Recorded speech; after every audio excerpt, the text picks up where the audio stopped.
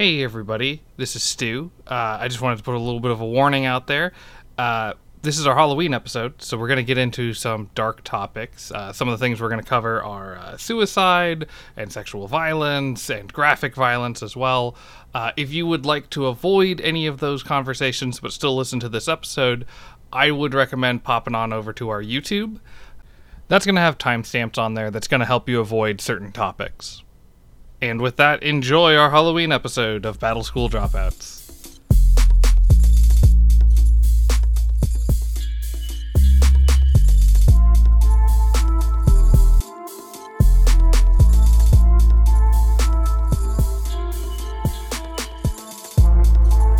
Welcome, everybody, to an extra spooky episode of Battle School Dropouts, where we watch 6 episodes of a scary anime and do this voiceover it the whole time. No, I'm just kidding. But we are going to talk about a show today. I'm Stu. And I'm Bakari. I have a seed pod rattle that was supposed to sound like bones, but I don't think it really landed.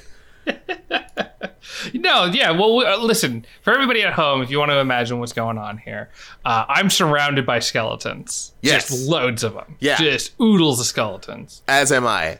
I have a skeleton in the kitchen. He's just hanging from the light fixture. Yeah, you do actually have a skeleton. No, that's very true. Place. Like every once in a while, someone will the property managers will send somebody out to fix something, or a DoorDash person will show up, and every time that's all they can look at. It's just there's just a skeleton in the kitchen, and we've all just gotten used to it. I forget it's there most of the time.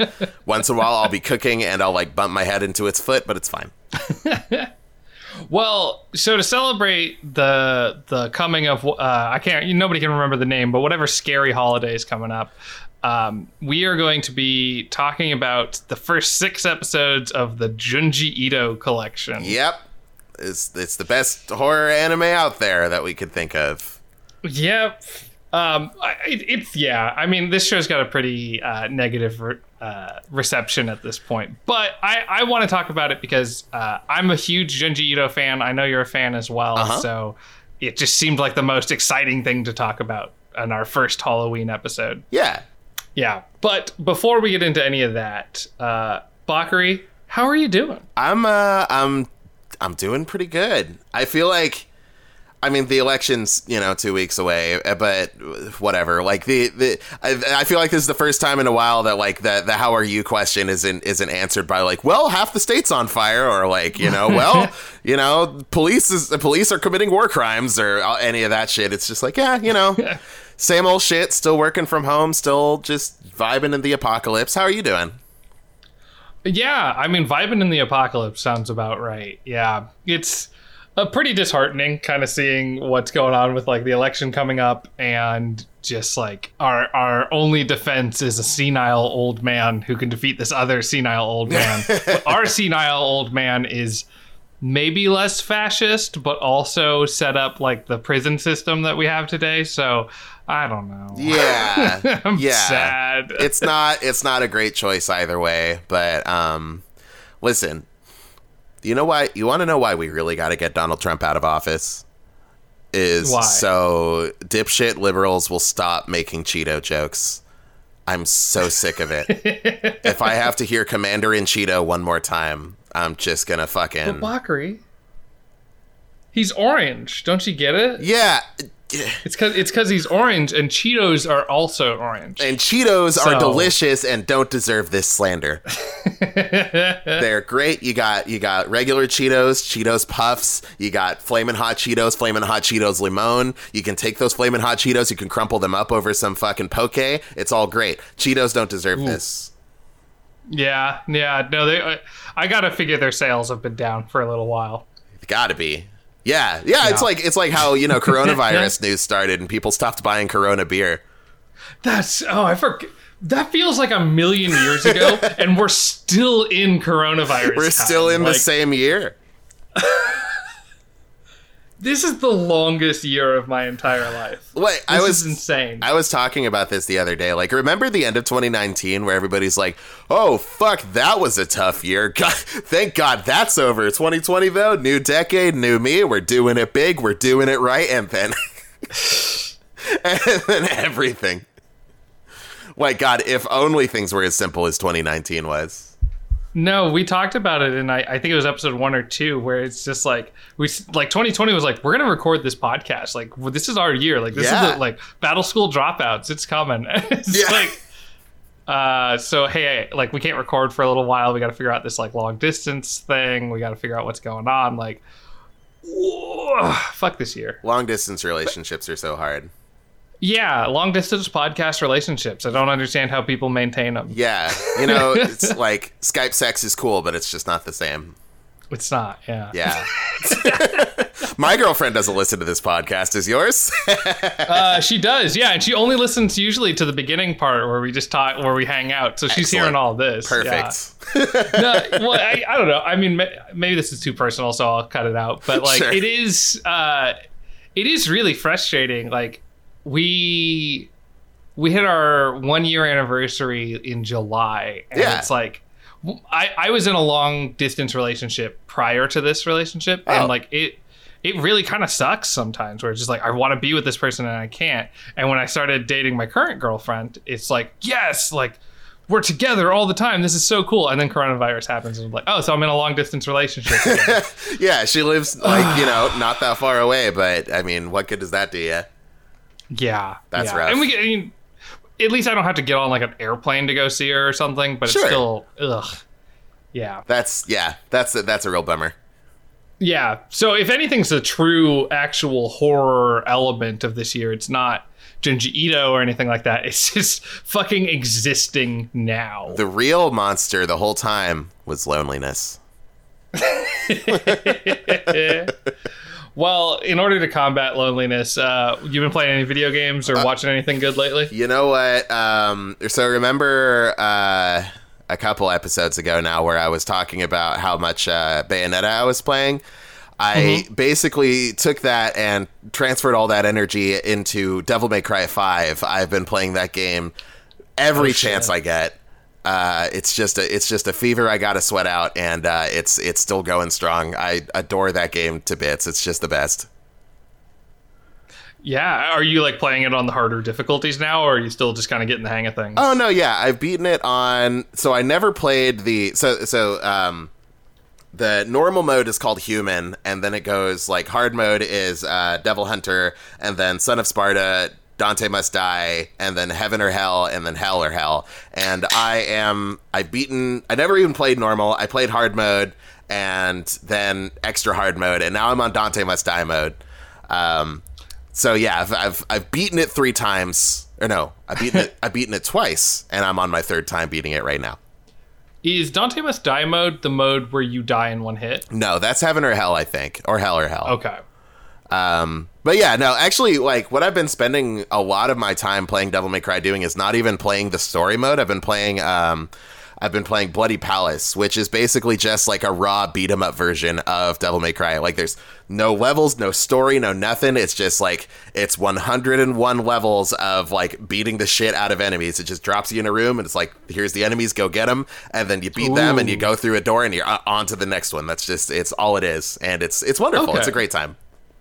Yeah. I feel like previous Devil May Cry games have had like that, you know, climb the Tower of God, so to speak, by killing all these demons and shit. Yeah. And there's like a boss fight every 10 or something like that. You know? In this one, it's every 20. I think the first one to do it was, I don't think Devil May Cry 1 did it, and 2 probably didn't either. So I think it was 3 that was like the first one that implemented Bloody Palace. But yeah, it's like every like, so, you know, floor 10 is like kind of tough, floor 20 is a boss, floor 30 is like pretty tough, floor 40 is a boss, etc. Like every 10 floors is like a challenge, but like every 20 floors is where you actually have to fight a boss. Right. Yeah, and I didn't play much of 5, but I remember the boss fights being, it seems like once you get the hang of it, it's not too bad. But prior to that, ooh boy. Yeah, like some of the bosses are pretty easy. Like the first one you fight is Goliath, and he's just a big dude, and all he does is like swing and like occasionally spit a fireball at you, and he's perfectly fine. Later on though, like you definitely get to some bosses that are like kind of tricky if you don't have them figured out. So like what is nice about, I think this might have been a feature in the previous ones, I can't remember, but in 5 at least, there's a warm-up mode. So if you've gotten to a floor, you don't have to have beaten it, but if you've gotten to a floor previously in a previous run, you can go to just that floor like in the warm-up mode and just like do it again and again, like practice it. So the Cavalier boss was kicking my ass. He's just a big dude with a sword, but he just hits like a truck. And yeah, that was giving me some troubles, and now I can just style on that dude like effortlessly. It's a really satisfying feeling doing that, you know? Oh, 100%. And that's got to be helpful, like, if you actually want to, like, beat the campaign on the hardest difficulty. Just knowing how to just beat the shit out of any boss is really helpful. Yeah. It's like, people call, like, people who aren't very familiar with the series call Devil May Cry, like, a button masher game. But, like, that is far more, like, knowledge about the game's mechanics and the enemies than it is, you know, your ability to press buttons fast and you know, in a coordinated manner. Like, if you know how an enemy works and like where they're vulnerable and how they're going to attack and stuff like that, you can show off like crazy because you know where you're going to be safe. Yeah, because there's absolutely a difference between somebody who is playing Bayonetta and is just mashing buttons, which is what I do a lot of the time, and somebody who actually knows what's going on. Yeah. Like, Metal Gear Rising Revengeance is like the only spectacle fighter that I've played like a ton of that I really understand a lot of the mechanics in and out. And that's like, I play it so differently than how I play Devil May Cry or Bayonetta, but it's bad because I think I understand those games on the same level, and then I went and played Devil May Cry 3 the other day, and I died on like the second level first room. Just like, really? Like, these are just basic dudes. Why did he explode? Did I lose? DMC3 is tough. Like, that, it was 4 and like more so 5 like have a lot of quality of life features that 3 doesn't really have. So I totally see how that could happen. Yeah. No, I remember getting into 3 because it was like, I heard it was a difficult game, so it was like one of my early chances to prove that I'm a real gamer. I can do tough game stuff. And it wasn't that I beat the game, but that I got farther than my friends did. So that works. That's my accomplishment. That's still bragging rights. Yeah. Apparently I read that so Devil May Cry 2 happened, and it was horrible. It is an awful game. Nothing like the rest of the series. And people, like, a lot of people's big complaint about it, I guess, was that the game as a whole is just really, really easy. And it is. Like, you can beat 90% of Devil May Cry 2 by just holding square. Like, hold square and occasionally pop double trigger. And so I guess what the devs over there at Capcom got a little salty about people saying their game was too easy. So for the American release of Devil May Cry 3, the normal mode is actually hard mode. Yep. Like, they upped it one difficulty level because they were like, you guys want a real challenge? Here you go. Like, very spiteful. Fun fact, I've played every single Devil May Cry game. Yeah. 2 is the only one I've beaten all the way through. Well, I mean, it's like 2 hours long. Yeah. And it was incoherent, and I beat the last boss by holding down square and standing in a position that he couldn't hit me. That's yep. I mean, so like, that is an option all the time, but sometimes you don't even have another option. Like the fucking helicopter boss fight, what are you going to do but just hold square? There's nothing you can do but just shoot your guns until it runs out of health. Well, and that game, like, it's so much more than just, like, its difficulty. Like, I remember playing through it, and it just, like, the cutscenes are incoherent. It's like half of them were missing. Yeah. And then the camera angles, because it was, like, a fixed camera game, are terrible. Like, there are just times where it's like, I'm behind something, I'm like, I have no idea where I am, and the camera won't change. Like, what am I doing? It's funny because, like, it did have, so, like, I really liked the wall running mechanic. I thought that was really neat. It was, like, next to useless, but, like, I was happy that it was in the game. Because that's a very cool guy thing to do, to run on a wall. And Dante's a cool guy, you know? Like, there's just certain actions that a person can do, and I see it happen, and I'm like, that's sick. Like, if you jump out of an aircraft with like a snowboard strapped to your feet and you're doing cool aerial maneuvers while free falling from several thousand feet up, that's sick as shit. That is the coolest thing a person can do with their body. Like Dante is very much like how cool can we make this character kind of character. So like I felt like Devil May Cry 2 had some interesting ideas in that regard. And then because it was so goddamn awful, Itsuno and the gang were like, nope, we're not going to implement any of this ever again. Sorry. Yeah. I mean, you remember more of the good stuff than I do. I played it, I think, when I was like, I'm going to say like somewhere between 12 and 14. And okay. I remember beating it because it was a game that was available and not because I loved it or something. Right. I actually beat Devil May Cry. Or I played 1 through 3 like a couple of years ago. So pretty fresh. Okay. Honestly, I kind of like 1 better than 3, like personally. Okay. Yeah. I like I said, I played all of them. I never like beat them by any means. Oh, sure. The first one I got most, like a bunch of them. It's like 3 and 1 I got really far in. 2 I beat. 4 you have to fight Dante at one point, and I was convinced that fight's impossible. So, and then I played a little bit of 5, but that's the extent of my Devil May Cry knowledge. Oh, I just funny actually, I went and beat Devil May Cry 4 one time a couple weeks ago, just because my girlfriend was using the TV and I just needed to get some Devil May Cry in. And while I don't have DMC5 on my PC, I do have DMC4, so I booted that up. After that fight where you fight Dante, like you're close to the end, what happens is very shortly afterwards anyway, you end up taking control of Dante and having to go backwards through the rest of the game, or through the entirety of the game that you have just played. You just go backwards through it. And there's some new bosses and stuff like that, but it's like the same exact levels you've been through. So like the MC5 or 4 gets like a bit less interesting halfway through, I'd say. Well, I'm glad I could play through the interesting parts then. Yeah, so like in the same way that Death Note is only 26 episodes long, like yeah, I'll give you it. You pretty much beat DMC4. Well, I couldn't beat the last boss, Dante, so what am I supposed to do? Close enough. I'll give it to you. But yeah, what have you been up to? What have I been up to? I've been playing kind of the same games that I was playing previously. So some Left 4 Dead, some Monster Train, but because it's Halloween time, there was a game that popped up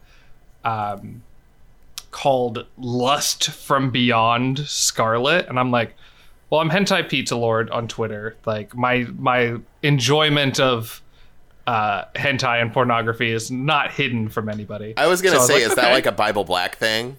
Well, so I didn't actually I knew it was horror and that it like there was like a boob on the cover. So I was like, okay, this seems like the time to play this. Yeah, it sounds like you're in for a good time. I jumped into that one. It was a free, so it's a free demo on Steam. But before you're like, oh, a scary game on Steam that's free, I got to play it.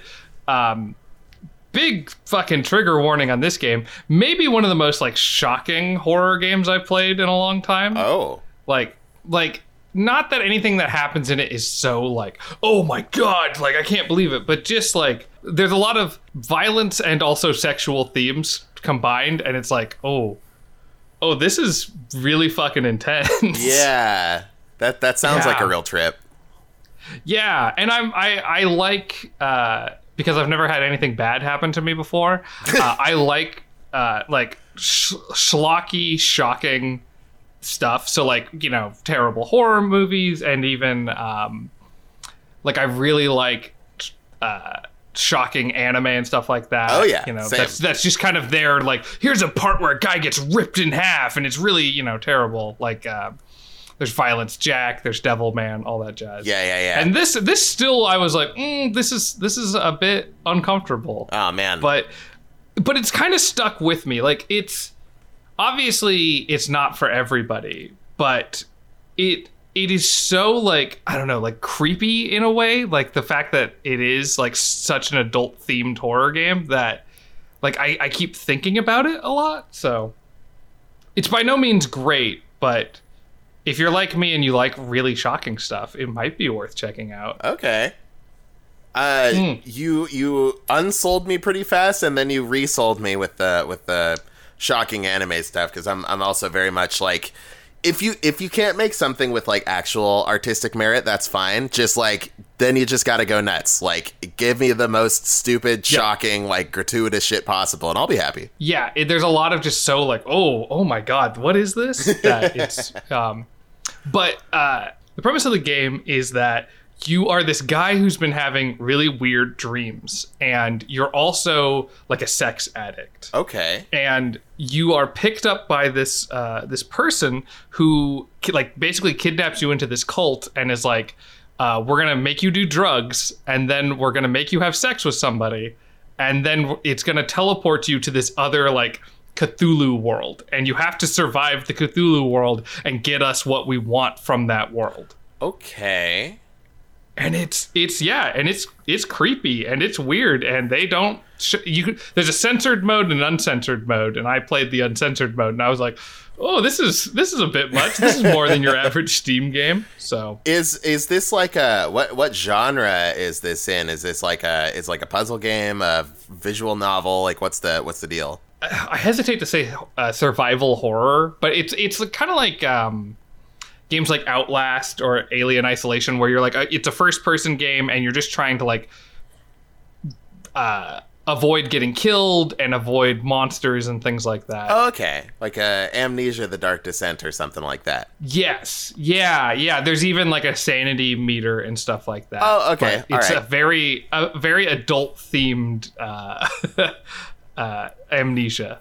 Gotcha. But I'm not by any means saying it's great, but it's like the most like, whoa, I can't believe they're doing this that I've experienced in a while, especially from like a video game. Right. That can be fun. That sounds like a good time. Yeah. If you're in a good place, maybe check it out. It is kind of spooky. I was like kind of on the edge of my seat. Like, it was like the most uncomfortable I felt in a horror game in a while. Oh shit. Okay. I mean, if it got it like any like an emotional reaction out of you besides like, you know, I guess disgust for the game itself, like that's probably a good thing. Yeah, and it's again, I don't want to like sugarcoat it or anything. Like, it's got some real fucked up scenes in it. Sure. Yeah. So that's really like that's the video game I've played that's like stuck with me the most, and then I jump back over to Monster Train, where it's like, oh, here's cute little sounds, and there's like a merchant, but he's like a robot cat, so that's cute. Robot cats are very cute. I live in these like two extremes where it's like, I either want to play this like kind of cute fun game, or I want to see the most like perverse fucked up thing I've ever seen. You get two extremes, you know. But yeah, I've been on like a kick outside of this weird horror game I played. Mm-hmm. I've been on this kick where I'm like I want to feel accomplished in playing a video game. Yeah. So our friend Anthony got really far in Monster Train, and I am trying to get as far as he did. Oh, how's that So there's going? like every time you win, you go up it's like basically a level. It's called Covenants. Uh-huh. And I'm on level 7. This motherfucker is on 25 or has beaten 25 and is like playing with all these other add-ons. And I'm like, son of a bitch, I gotta catch up. That dude goes hard on roguelikes. Like, I was telling him about the game Hades that came out not long ago, and he picked it up, and like, I beat Hades once and I tried a few more times, and I was like, man, it's real tough still. Like, I beat it the one time, but I just had a really good build. And like, just today he was like, yeah, I cleared it in 21 minutes. I've beaten it 10 times. Like, okay. Like, he picked it up like a week ago or something. That's just his specialty is surpassing people.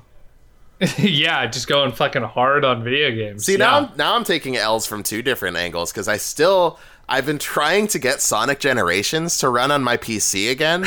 But for some reason, I can't remap the buttons, and the drift button doesn't work.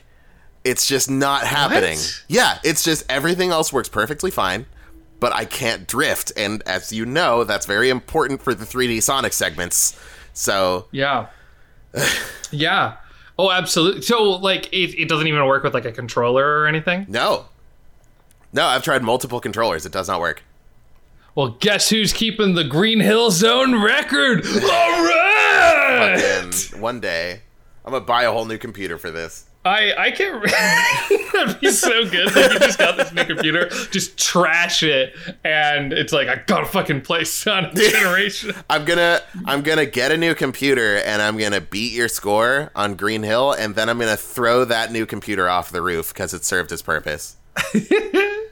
I guess for anybody, I can't remember if we brought it up on the podcast or not, but like, you and I had this idea of let's speedrun Sonic Generations, and it just turned into us competing for very minor like time increases on the first level. Yeah, well, because like we learned the route for the first level and we kind of had that down, and then it's like you get to the next one and there's all these fancy like out of bounds tricks and stuff like that, and it's like I'm just gonna go run the first one again because that one made me feel like I accomplished something and this one makes me feel bad, and then you just keep doing that. Fuck Chemical Plant.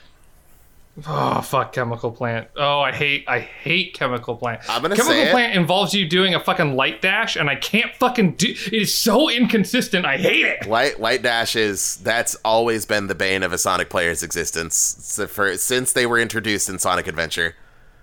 The light dash has never been implemented particularly well. And you know what? I'm gonna say it. Chemical Plant.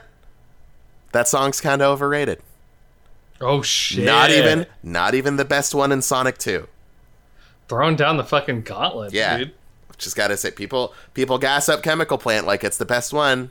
It's not even the best second stage music in a Sonic game. I think both Marble Zone and Hydro City Zone beat that. So, no, maybe there might be one other Sonic fan who listens to this, and I don't know if they'll take offense to it. I'm excited for when our podcast hits a level where you can say something about Sonic and people just come fucking after you. It is my fate. It is my destiny to get canceled over Sonic the Hedgehog, and it has to happen.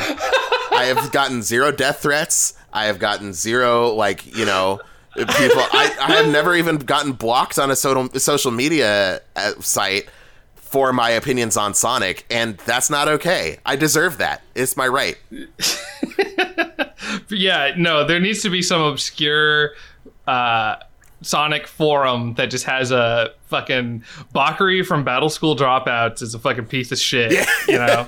And Stu said that Knuckles is just cool Sonic, so we gotta fucking stop these men. Oh, hey, what? Listen. Knuckles is extremely cool. But he's not just cool Sonic, all right? He's got his whole other thing going on. Yeah, I know. I get it. He's red. He is red. And he's a marsupial, whereas I think hedgehogs are rodents. I'm pretty sure. I think you rodents. are the only person qualified to answer that question. And if you don't know it, God. I don't know it. Listen, there's very little like real world science or logic that goes into the world of Sonic the Hedgehog. You gotta understand. I find that hard to believe. You know what? I actually found out there was a lore doctrine written for Sonic back in I think 92, and somebody basically like took the first game and wrote like a story behind it, like why it was the way it was. And in that, Sonic's real name was Sunny, and he couldn't actually run fast, and he was part of a family of hedgehogs. And his dad ended up dying because of pollution, and they lived behind in the dumpster area of a fast food restaurant, which is why he was so into chili dogs. And Dr. Robotnik ends up, or as he was known at the time, Dr. Kintobor. It's Robotnik backwards. I didn't even put that together. Yeah, he ends up being Sonic's father figure, and together they're trying to end pollution or something by using the Chaos Emeralds, which are these embodiments of all of mankind's evilness and grossness and stuff, all their negative emotions or something like that. Pretty much it's all the stuff that makes us be shitty to our planet and stuff, and they were going to use that, but instead Dr. Robotnik ends up absorbing some of the power from the Chaos Emeralds and some of that evil, and in the process becomes fused with an egg and becomes Dr. Robotnik the Eggman, and now Sonic has to fight his once father figure. It's like a big tragic I don't know, Hamlet type story where Sonic has to fight his old father figure so that he can save the planet. And it's just a complete fever dream. It's like a 13-page doc on the canon of Sonic the Hedgehog, written by I think it was an employee of Sega of America. And I think that sounds right. Yeah. But I mean, let's be real. If you play the original Sonic, you probably got most of that anyways. So well, yeah, I mean, it's all there in the text. You just got to dig for it a little bit. Read all the item descriptions. There's a lot of cutscenes that people skip over in the original Sonic that explains all of this lore. Yeah, I mean, if you're paying attention, it's pretty obvious. That's always the thing that's really interesting to me about like Sonic. Like Sonic and Mario get a lot of comparisons because like of the Sega Nintendo war and all that. But like they are so different in terms of like their fan base and their lore. Like I can't tell you anything really about Mario's backstory other than like he's a plumber, but just through like cultural osmosis, I know so many fucking weird Sonic facts. Like, yeah, he was a werewolf, and yeah, there's a silver one, and he has psychic powers and can throw like restaurant chairs at you. Like, I know so much more about that world. I mean, that's just like, but it's so fucking weird. Silver is a very important part of the Sonic universe. You understand?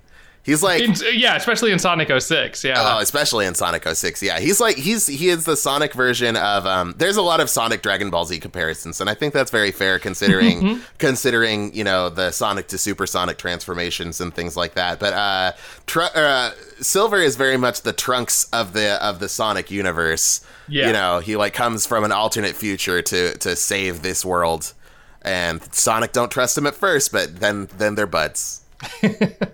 Now, the only thing that was really missing in Sonic 06 was that Silver doesn't show up and like kill Frieza or something. Like that's what that needed.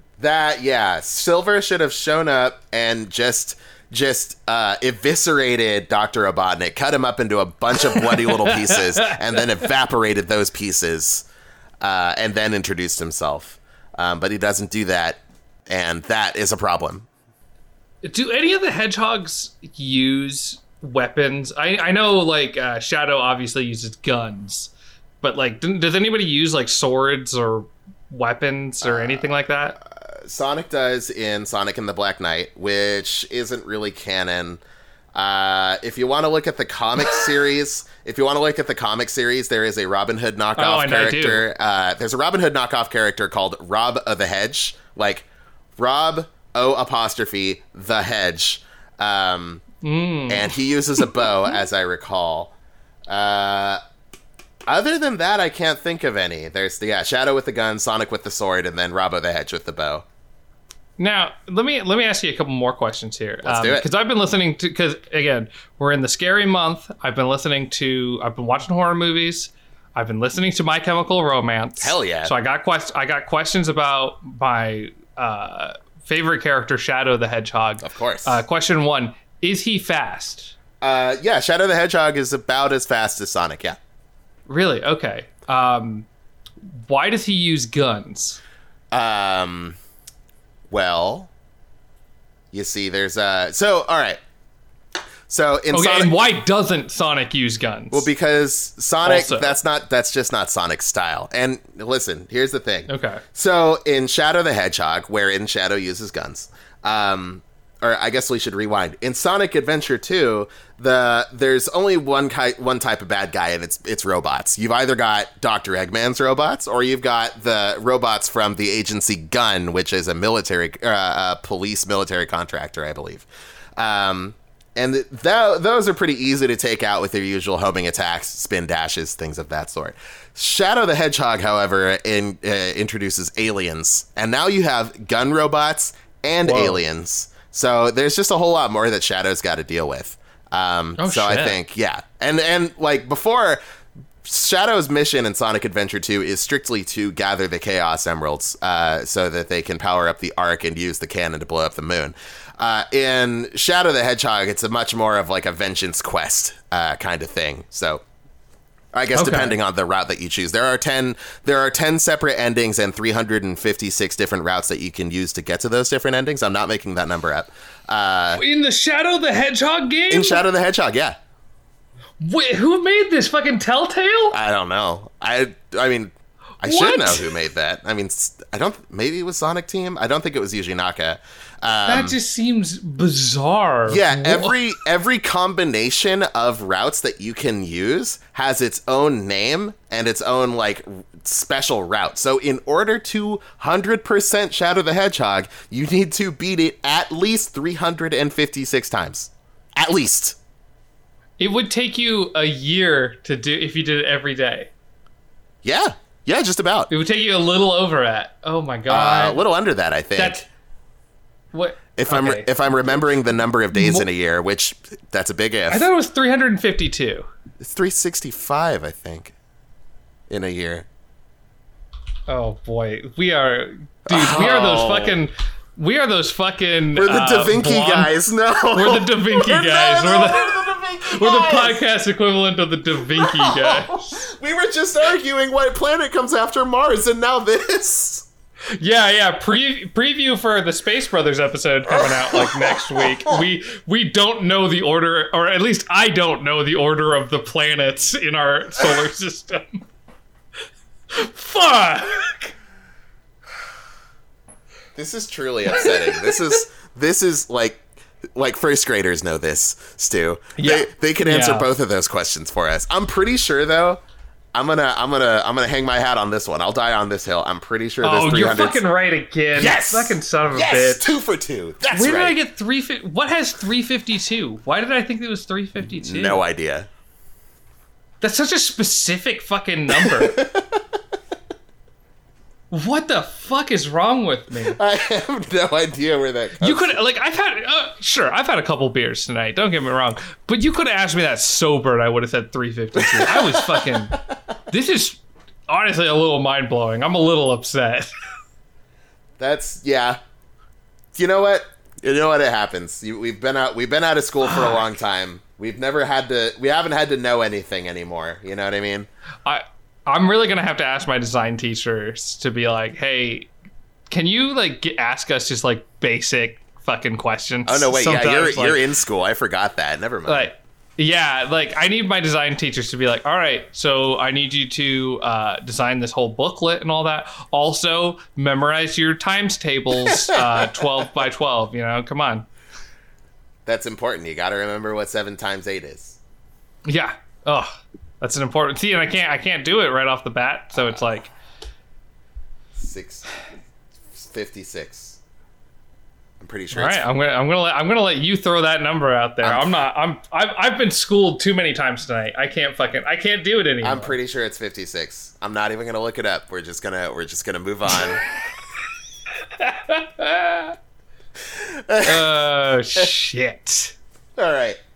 Well, let's move on to. You want to talk about Junji Ito? I feel like I know Junji Ito. God, I hope. I don't know what I know, because I made a joke about us being the Da Vinci guys. I'm the Da Vinci guy. You're fine. You have answered every question that we've talked about correctly. I am the Da Vinci guy. Yeah, I guess like I wish I was a little more certain about it. Like when I said Jupiter, I was like, I think that's right. And when you questioned my 365, I was like, maybe, I don't know. Like, I've been right, but just by the skin of my pants, skin of my teeth.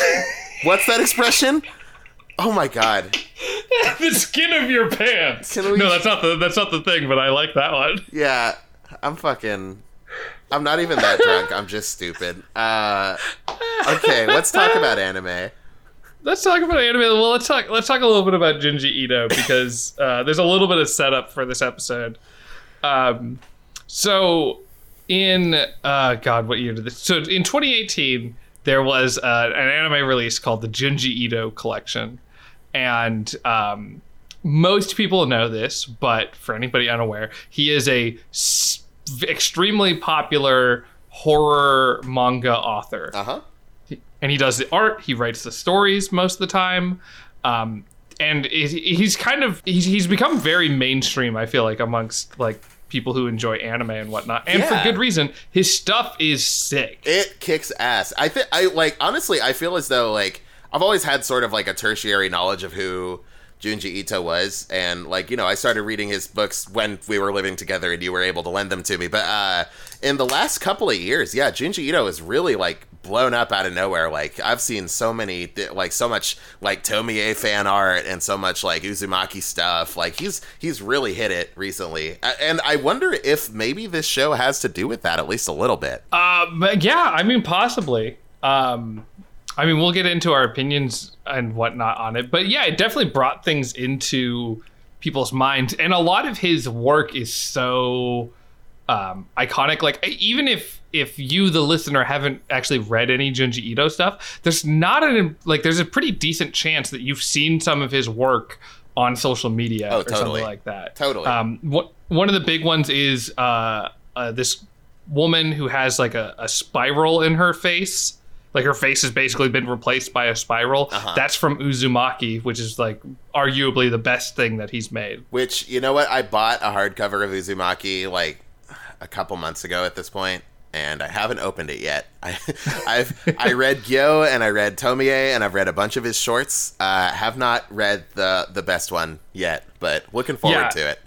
I think if you have to choose one Junji Ito like collection to read or whatever, Uzumaki's the one to go for. But that said, I've read most of his stuff, I think, and I've never read one where I'm like, that sucked or that was bad. Like, no, it's always good.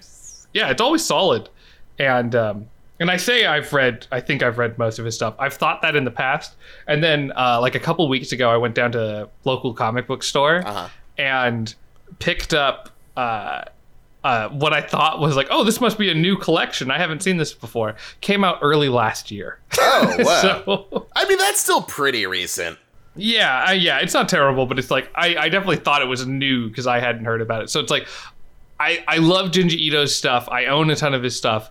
I'm maybe not the best expert, but I love Junji Ito a lot. There's a lot to love. He's got a really interesting art style. He writes really interesting stories, and just like his like composition and his pacing and everything is just, it's second to none when it comes to like horror manga, really. And to be fair, I haven't read a ton of other horror manga authors, but yeah, he's great composition. He does all of his stuff pretty much in black and white, and he's got this just great kind of inking skill to it where there's really high contrast in each of the panels.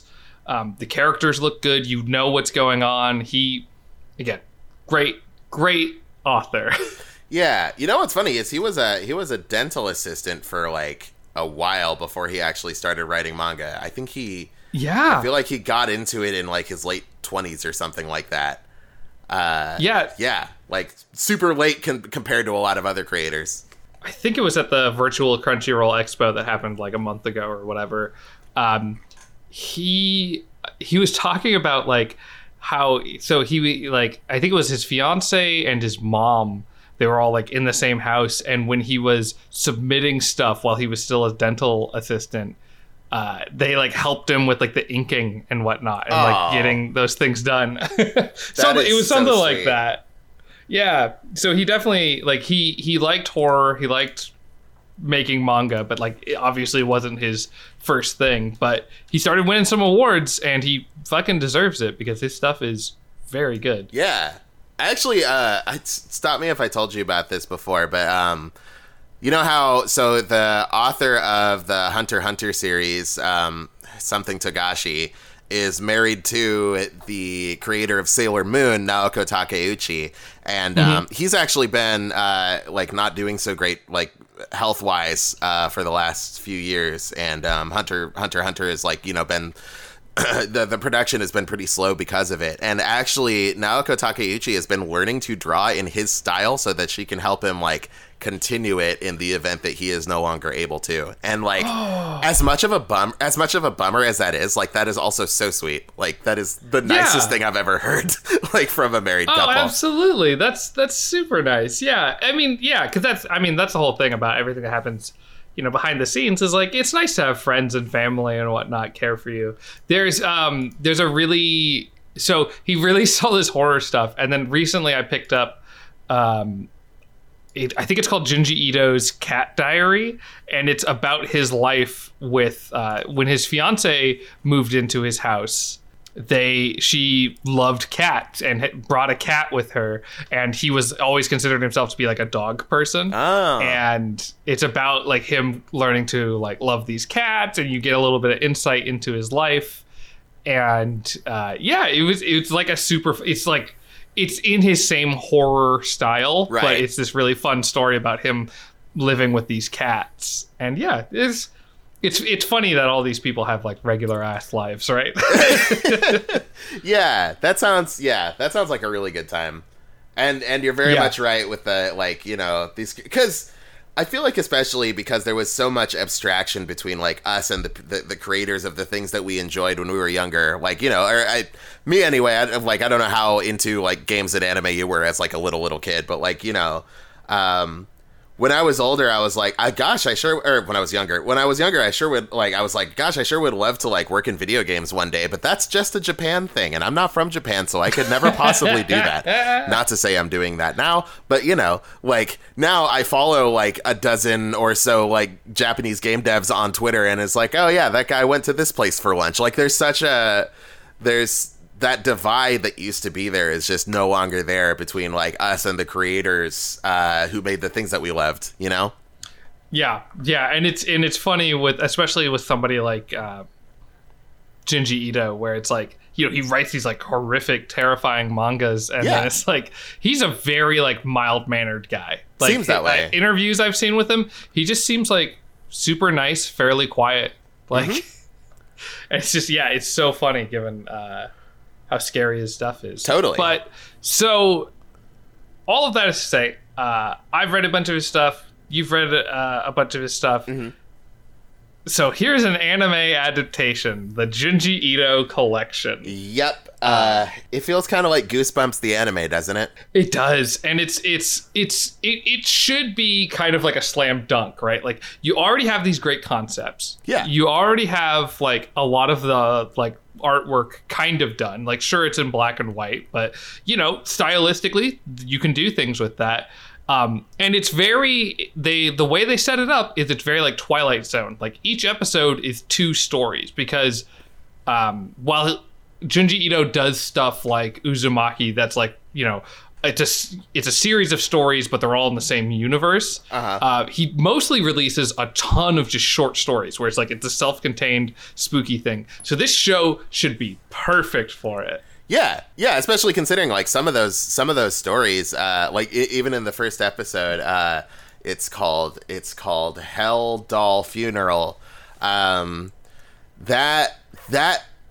manga is like, it's like 6 pages maybe. It's crazy short, like super short. Like this is really the perfect format, like the 2 stories in one episode kind of thing.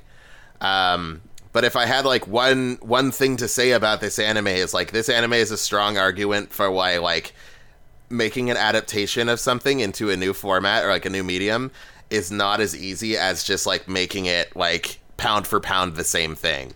Yeah. Because this is very faithful. And that's not necessarily good. It is faithful, but like in a way that kind of feels like they understood the premise. They didn't get why it worked. Yeah. That's like, a good way. We'll get into things a bit, but it's like unfortunately, as much as I've been talking about how great Junji Ito is for the last like 10 minutes or so, this anime is kind of a miss. And I don't think he really had anything to do with it. I don't know anything as far as that. But it is kind of disappointing to see his name on something and have it not be as great as his other stuff. Yeah, because, like, to be honest, when this had come out a couple of years ago, I hadn't read anything of Junji Ito's, and, you know, I saw this come up on Crunchyroll, and I was like, yeah, sure, like, great, you know, I've been meaning to get into this guy's stuff, and now there's, like, a convenient little adaptation that I can, you know, cut my teeth on, and, like, watching the first couple episodes of this back then, I legit was like, maybe he's just not for me. Like, this honestly almost turned me away from Junji Ito entirely.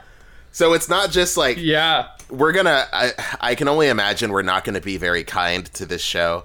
And it's not just from a perspective of like, well, Junji Ito's manga is so good because he's a perfect artist and this show doesn't capture his mastery, so it's bad. Like, there's a lot more wrong with this than that. Yeah, and I hope we can kind of get into that too, because I think that might be somebody's initial reaction. It's like, we both just talked about how much we like Junji Ito. Obviously, we're not gonna like the manga, or we're not gonna like the show because it's not as good of an adaptation. But like, so I don't know about you, but there were a few stories, a couple episodes that I went into this with super low expectations because I heard it was, not faithful, not good, and it's like, there were a few episodes where I'm like, actually, that worked. That was kind of cool. And where they actually used the fact that it's a moving visual medium to an effect that the manga could never do. Yeah, no, that's very true. Like, going back to it, a couple of the episodes there, like, because I had seen a little bit of it and then decided it was bad. And then, I saw some, like, I watched like the Super Eye Patch Wolf video on it and like, saw some tweets about it, and I was like, oh, okay, everybody's on my side with this one. It's just bad. Right. So I guess like I had extremely like, underground expectations for this, and like a couple episodes. Yeah, it was fine. It didn't feel like pulling teeth as much as I thought it would. Yeah, I didn't mind going through this for the most part. There's, obviously we'll get into some issues. The episodes went faster than Eat Man, I'll say that. I think for the rest of our podcast career, most things are going to go easier than Eat Man. God, ooh. I sure hope so. So I guess let's get into it. I guess everybody kind of knows our feelings about the show and knows the premise. One thing I want to say before we get into these episodes. Yeah. Obviously, we're going to talk about what happens in these episodes, which are also going to spoil what happens in the manga version of them. If the 10 minutes earlier where we talked about how cool Junji Ito is has inspired you, obviously I want you to keep listening to this podcast, but I would rather you go and you read these stories. Like, this is something that should be experienced in the manga. The show never outdoes the manga. And this podcast is not going to outdo the manga either. So that's the way you, the viewer, should experience these stories. And, like, I think it's sort of the nature of short stories and sort of, like, just how Junji Ito's stuff is made. Like, I don't think there's any particular, especially in these 6 episodes, but like, I don't think there's really anything that we're going to like spoil here that's going to like make it less enjoyable for you to read those. Like, I don't think the big twist, like the M. Night Shyamalan twist ending is like Junji Ito's style. There's really not any one particular plot point that's going to like ruin a story for you. But if you do want to go in blind, go in clean, like experiencing it as purely as possible, then yeah, we're about to spoil the shit out of 12 different Junji Ito stories. So here's your warning. And that's fair. Yeah, it's if you know what's happening, it's still not too bad. Though I will say, episode 5 has I can't remember the name of it, but I'm upset with where they put it in. Whatever. So read Hallucinations, read the whole series that takes place with that, and then come back here at least, because that one I do feel like you should read before this. Wait, are you talking about the first one or the second one? Because the names of the stories are the ongoing tale. In the first one, in the ongoing tale of Oshikiri. Yeah. Okay.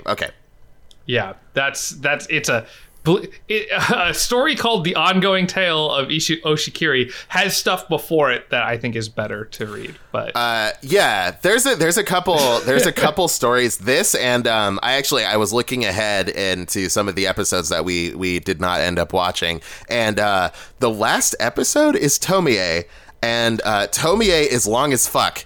It's hella long and hella complex, and this one really only handles like maybe the first 2 segments of it, and even that is like way too rushed for Tomie. Whoa. Yeah, I didn't watch it, but like just scrubbing through it, I was like, oh no, why did you do this? Like, there were other short stories you guys could have picked. Come on. Oh yeah, because of all the collections, Tomie is the longest. Like I have my shelf of Junji Ito books, and Tomie takes up the most space. yeah, it's thick. It is dense. There's a lot to know about Tomie. Yeah. Oh boy.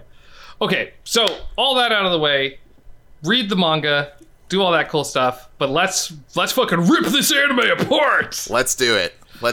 Cinema Sins, everything wrong with Junji Ito collection.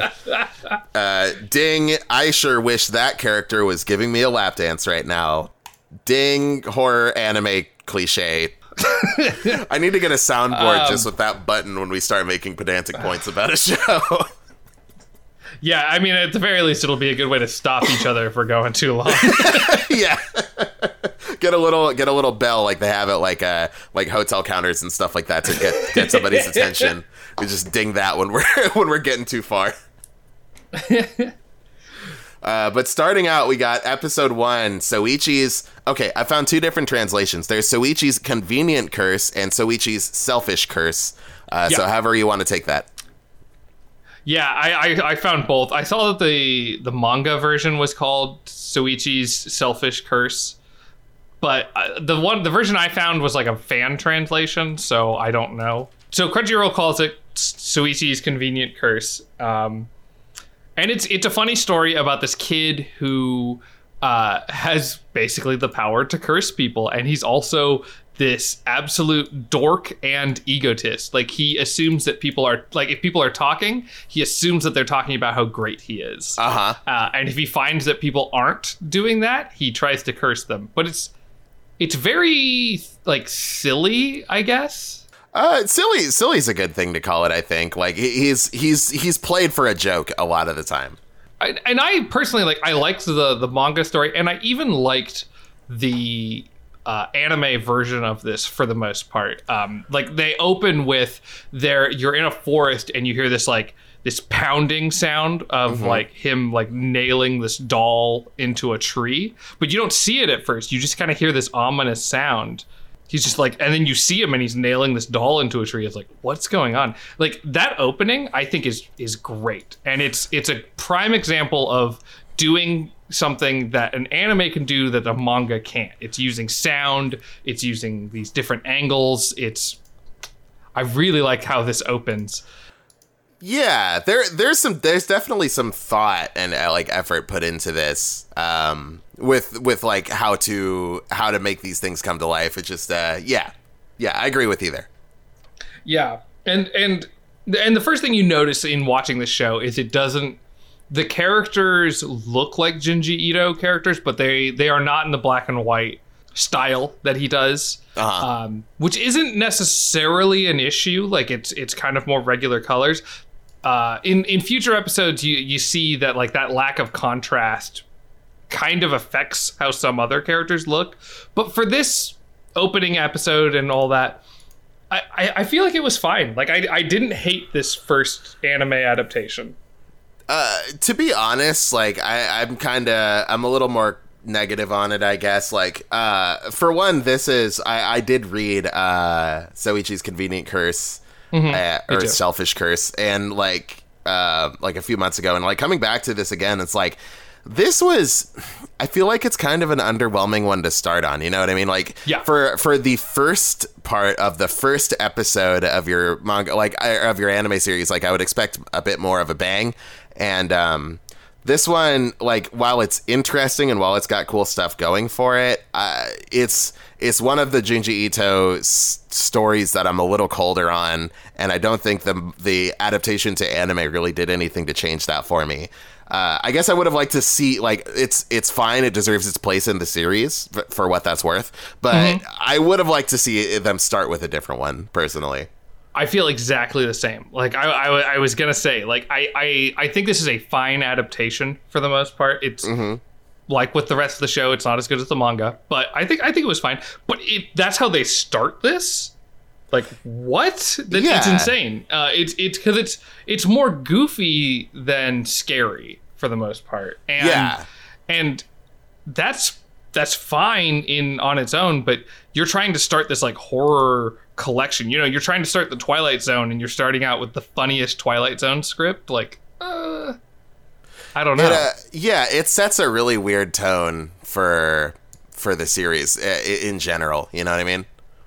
Well, and also in terms of tone, and I don't know if this had anything to do with the fact that they chose this episode first, but the opening has a really weird opening for a horror show. It's this very like rockin' up tempo thing that doesn't feel scary in the slightest. That's that's like the first note I have about this whole thing is like I don't dislike the opening. I warmed up to it, but it's got this real the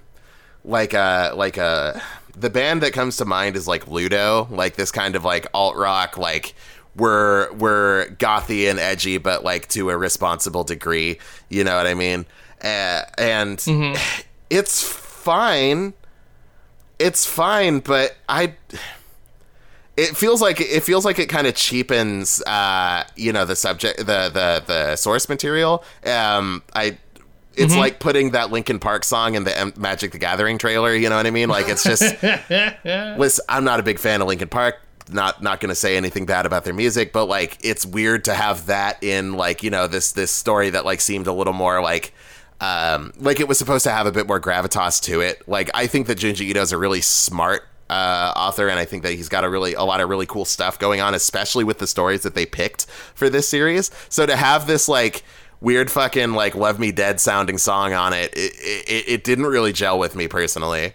Yeah, I agree 100%. Like, as soon as it started, like, I just kind of like looked around my room. I was like, this is real, huh? Like, this is the opening to this horror spooky show. And the kid, Suichi, is like, he's throughout the entire thing. And so you're constantly reminded of like this goofy story. And it's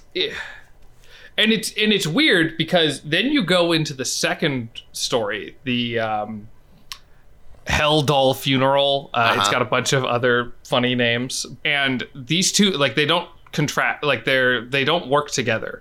Like, they have very different tones, especially even in the way that they're adapted. And this is the first episode. Like, it's so tonally off.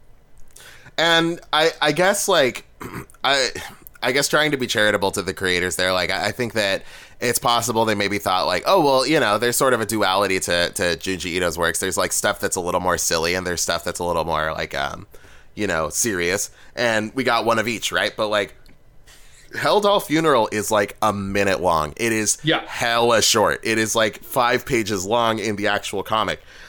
So like, there's just such a huge balance or imbalance, I guess, between these two, where like, I guess it's going to be like mostly goofy with a little touch of like, oh, that's actually a little unsettling. Cause that's what I call a lot of Junji Ito's like horror, is that it's not scary in like a Halloween or a Friday the 13th kind of thing. It's unsettling. It makes you like nervous and kind of stressed out just by like stuff that's going on. And it kind of plays on that like fear of the unknown and whatnot. And this one, like, Soichi's Convenient Curse, I couldn't even really call it a horror thing, honestly. Yeah, it's like how it has like horror elements. Like it's like Shaun of the Dead. Like you could call it a horror movie, but it's not really like something that you'd watch because it's scary. It's like, oh, this is, it's a fun thing with horror elements. Soichi is like if Eddie from Ed, Edd and Eddy had voodoo powers. Like, that's kind of how I see him. He's always the butt of the joke. People don't even give a shit that he has like, these supernatural powers, because he's still a fucking joke of a person. You know what I mean? Yeah. And I love his character because of how egotistically he's written and how much of a little jerk he is. And it works, and it is kind of funny that he's like, I'm gonna curse this person, and he gives them the weirdest curses. Like, I'm gonna give them a stomach ache, I'm gonna like bury them, kind of, I'm gonna chase them around in a spooky like stick bug costume. Like, these are the thoughts of like a weird kid. You know, it works, but it's not like what I would immediately associate with Junji Ito. Like, I don't think anyone's would say, oh, Soichi's Selfish Curse, that's my favorite Junji Ito story. No way. It's so good. Like, that's a person that doesn't exist. Yeah. I do like how Soichi kind of taps into this, like, I feel like for a lot of people who like grew up not being particularly like socially adept or anything like that, like you kind of have this like I call it like the D&D fallacy, where it's like, especially when you're younger, I feel like you believe that you have one strength. It's like you're either like tough physically, you're like charming, or you're like smart. And there's like one of those three categories. And if you're not particularly tough and you're not particularly popular, then you just assume that you're like the smartest guy around. And that seems like Soichi's situation. Is just like, I'm so smart compared to all these other peons. I'm not one of these plebeians. I'm the most brilliant man around, and nobody understands my genius and like all that stuff. So like it's a very human story in a way. It's just again, doesn't set the tone very well. Yeah, absolutely. Yeah. And that's your first episode, basically, because we could get into Hell Doll Funeral, but it's a spooky story. I like it. The adaptation is fine, I guess. It's also, so the adaptation also has like your first instance of like, Junji Ito does a good job with like body horror and like just limbs being way too long and having, all sorts of weird like pustules and things coming off of skin. And Hell Doll Funeral, like the climax of the story pretty much revolves around that. And that's your first taste of, it doesn't look as good as the manga and it looks fine on its own. Okay. Yeah, and that's what I was saying earlier about like it being like maybe a little too faithful. Is like it's really like a frame for frame reimagining, like a rendition of Hell Doll Funeral. Like I went and read the comic immediately afterwards, and it's like every single panel of the comic was represented in the keyframes of the episode, and it's just like, well, if they're gonna be the same, I might as well just read the comic. Like, there's nothing you're really getting out of it other than like the music, the voice acting. Like, none of those things really carry enough weight to make it worth it. Right, and those times that they use the music to really like sell a scene are way too rare. Like, there's all these times where I'm like, this works, but it works for like the 10 seconds that they use the full medium of like motion and animation and all that, and then they just like forget it, and they're like, okay, well, let's just color Junji Ito's panel real quick. Yeah. So moving on to episode 2, that's where I really started to notice it. I was trying to read all of these stories before watching the episode, and so the first story in episode 2 was the fashion model, and so I figured out what book it was in that I owned because they're spread out weird. And I read it and I was like, okay, that was pretty good. And then I watched the episode. I'm like, this is like the same like shot for shot stuff. Yeah. And to be fair, a lot of manga that I've read of that have been adapted into anime have a lot of the same shots and things. Like the manga is almost like a storyboard for the anime. Yeah. But it just doesn't work because it doesn't have any kind of like style or like the same shadows or anything like that the manga does. So it makes those comparisons harsher. Totally. This is one of those like this was what made me have this thought. Like, are you familiar with on YouTube? There's a musician named Lindsey Sterling. Yes. Yeah. Yeah, she's a very talented violinist, and she does her own arrangements of like covers and stuff like that. And the thing about it is, like, every time I see a new video, I don't know if she's still active, but like every time I would see a new video of her, like, oh, she covered, this song from this thing. Like, when I saw the thumbnail of it, I was like, I know immediately how that sounds. Like, she just has the exact same style for each and every one of her covers. This feels like that. It's like, I could read Fashion Model and then like imagine how the Junji Ito collection episode goes and be pretty goddamn close to what it is. Yeah. Which, is a huge bummer because there's a lot of these stories, and maybe they couldn't take liberties with it. Maybe they felt like they couldn't or they shouldn't or something. I don't know a lot about how anime is produced, but like, I just wish they would have like taken more liberties, made things darker. The show's really bright. Like, things are really well lit, like, throughout the show. And I just wish they would have made things darker, or they would have just to try to make it a bit scarier. But they just kind of color it like it's your average everyday anime for the most part. I think in terms of the coloring, like it's a bit less it's a bit like desaturated compared to a lot of other stuff. Like there's like, kind of like a more bleak tone to it. But at the same time, it's like, they really try to just like ape Junji Ito's style in like a kind of, I hate to say it, like cheap way, where like, and I understand why, like Junji Ito's, like, especially back in, a couple of years ago before he was like as well known as he is now, like people really venerated his stuff. Like they really, really cared about his artwork and his style of it and everything like that. And I understand like the aversion to straying away from that. But if you are not Junji Ito, you cannot replicate Junji Ito's style. That's just how it is. Like he's got a very unique way of doing things. And if you can't do that, you might as well replace that with something you can do well. And that's what I think is missing here a lot of the time. And that's especially apparent in Fashion Model. Yeah, and it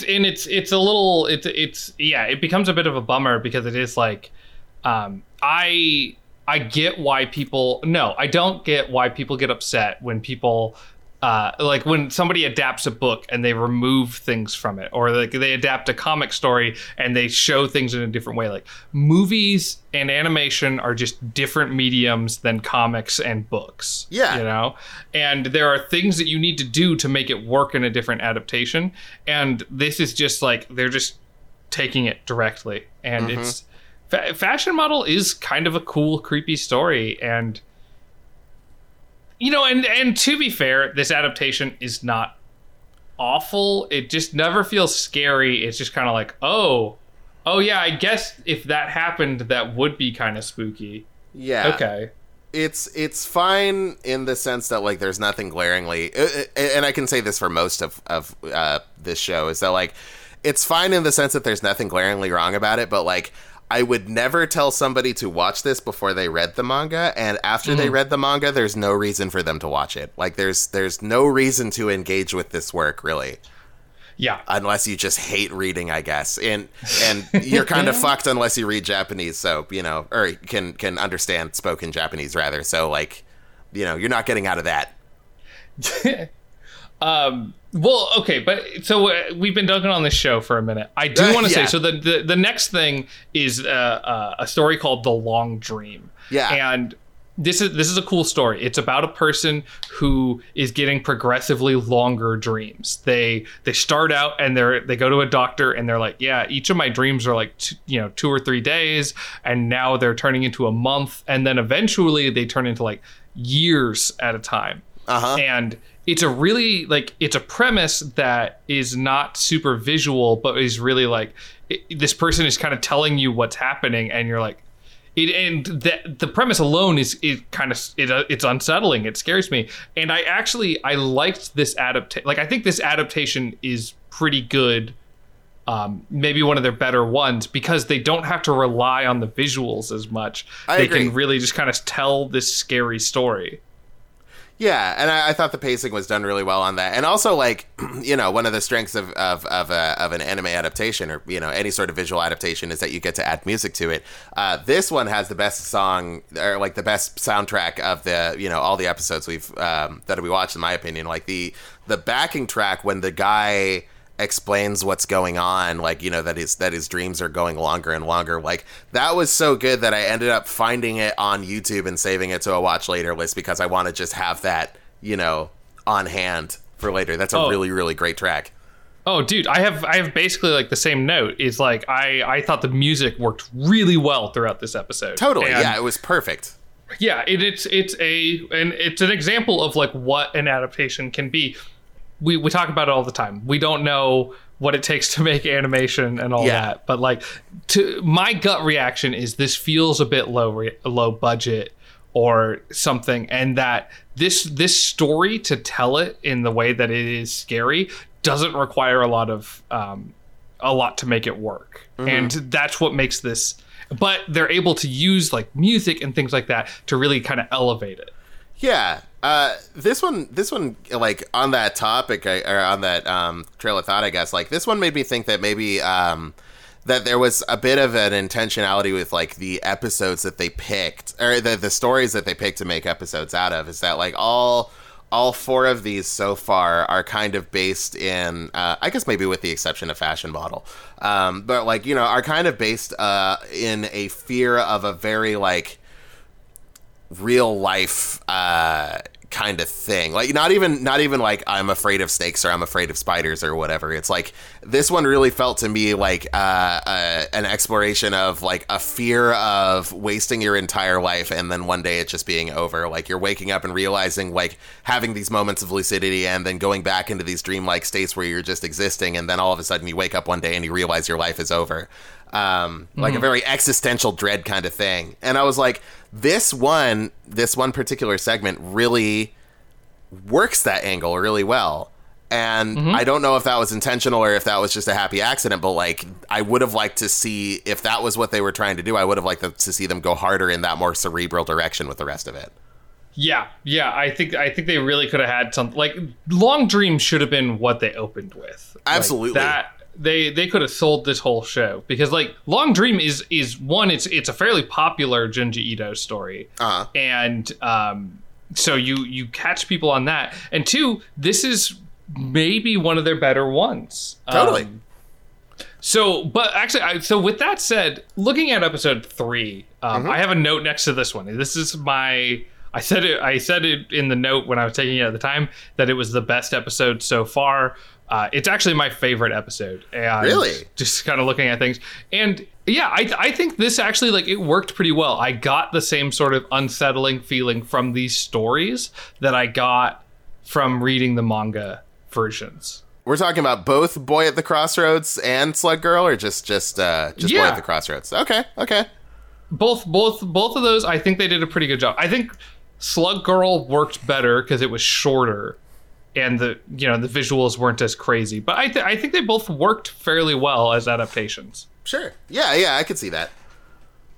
I thought Boy at the Crossroads was pretty good too. I guess like I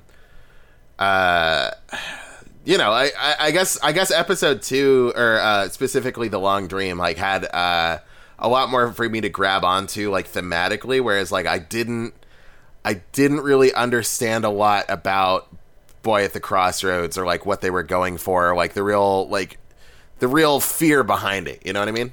Well, so I really felt it, because it was like, so the premise of Boy at the Crossroads is that if I'm excuse me, I'm going to misremember a couple things, but that there's this fog that'll come through.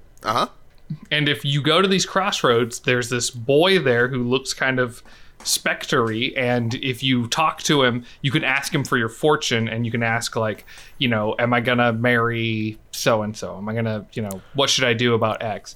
And he'll answer your question, but he also drives you kind of mad with that fortune. So someone will be like, oh, does such and such love me? And he'll say no, and then the person kills themselves. Yeah. And we should probably put a content warning somewhere about the suicide thing, but yeah. yeah. But no, that's actually not a bad idea. Yeah. But yeah, so it's a scary premise, and I think it's also kind of a relatable one insofar as, like, if you've ever like been crazy about somebody, like you sometimes do have some weird thoughts. Most of us don't go that far or anywhere near there, but I think it's a pretty normal thing to be like that, or not like that. I don't know, what am I trying to say? But no, I think you're onto something there, like where not the girl that the main character of this story ends up dating, but her friend, where she says it multiple times, like 3 or 4 times, where she says, like, I love him so bad I could die.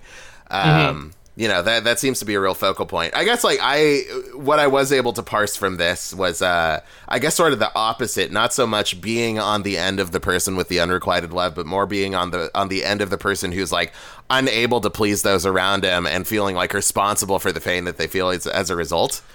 Yeah, well, that's good too. Yeah. Because that's like, because the main character of that one, like, you know, it all starts with him being the very first Crossroads Bishonen or whatever they call him, like the person who tells the fortunes, where like there's this woman who asks him like, oh, is my love going to be recognized? And he says like, no, get the fuck away from me. I'm like 8 years old. What do you want from me? And like, turns out she killed herself afterwards.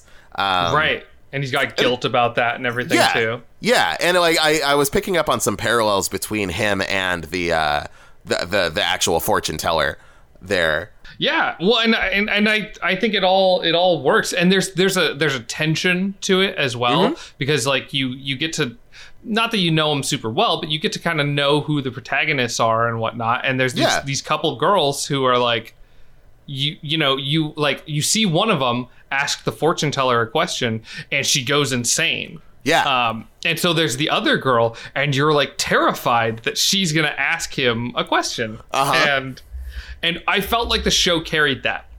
Like, I felt the same sort of feeling throughout. I'm like, oh my God, like, are they going to change things? And the show is never going to change things, but I felt like it might, because the tension was there in their presentation. Yeah, that's the thing. Like, it's the same as with Eat Man. It's the same as with Naruto Shippuden. It's the same as with like any series that I talk shit on. It's because there's something I really wanted to like about it. And this is like where that, like, this and like a couple of the other stories are like, I really want to like this a lot more than I do. Or rather this, like, you know, this part of it makes me go like, oh man, this would be, if the rest of it was this level of quality, I'd probably be singing a different tune about it. Because yeah, Boy of the Crossroads was like really well put together. Yeah. And yeah, Boy of the Crossroads is good.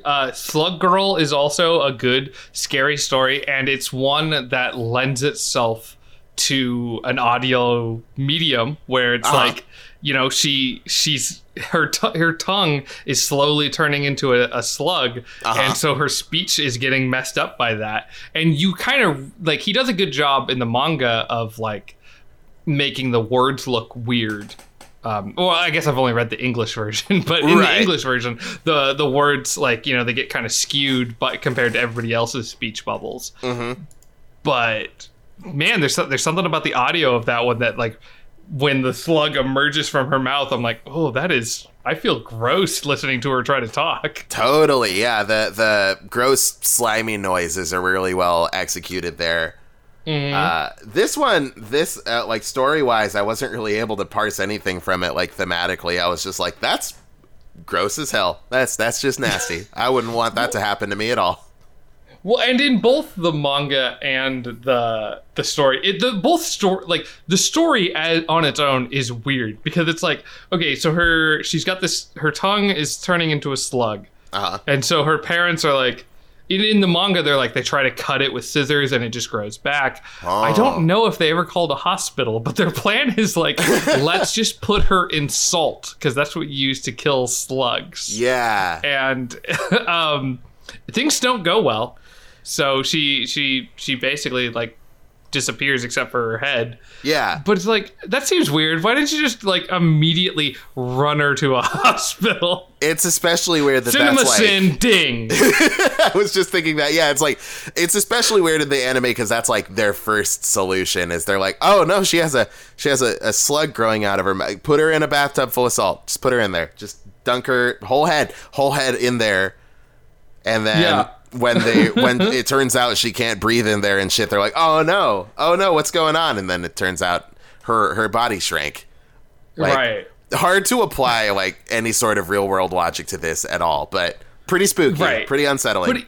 It a lot of Junji Ito stuff is you kind of like suspend it a little bit, because overall it is scary. And like it's got great ending, absolute great ending, and seeing her her head has turned into the shell for this snail creature, and seeing her eyes move just has such a fucking impact that the manga doesn't quite carry. Oh, okay, yeah, I can see that. At least just that little bit of movement. Do I think it's better than the manga? Not necessarily, but I think this episode, good adaptations all around. Yeah, no, I would agree with that. Then we got episode 4 with Shiver, Which is another one where I'm like, even the story content is like a little, like dude finds a cursed object curses dude, and then the cursed object shows up for somebody else and it curses them, and we just keep going. I guess it's another visual storytelling kind of thing, but I don't know if it landed as hard as Slug Girl did. Yeah. I like Shiver a fair bit just because of how like kind of visceral it is. Yeah. Like with the holes in the body, like that just kind of gets to me. I know people who have like fear of holes. I can't remember what it's called, like tryptophobia or something like that. And I don't think I have that, but like there's definitely something about seeing holes in a person that kind of freaks me out. There's a Hunter x Hunter character. I'm like on episode like 100 or something. And there's a guy who has holes in his body that make sound when he moves and punches, and I'm so fucking freaked out by him. Trypophobia, I think that's what you're looking for. Yeah, that's it. Yeah, it's a fear or disgust of closely packed holes, like in a honeycomb or something. Yeah. I saw somebody make with a macaroni. They made a macaroni and cheese meatloaf, and like when they cut through it, all the macaroni holes, like where it just looked like a beehive, And there were a bunch of people in the replies like, "Oh God, this is horrifying for somebody with trypophobia. Why would you post this?"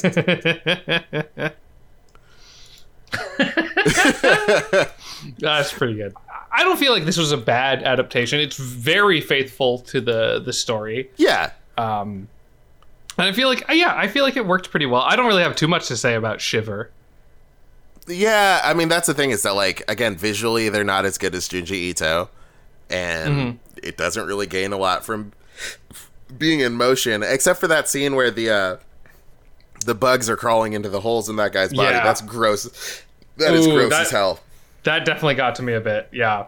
Yeah, that's fucking nasty. But otherwise, it doesn't really gain much from being animated. It's just one of those, like, yeah, it's the comic, which is good, but it's a little less than the comic. So probably just or less good than the comic. So probably just go read the comic. But it's perfectly fine.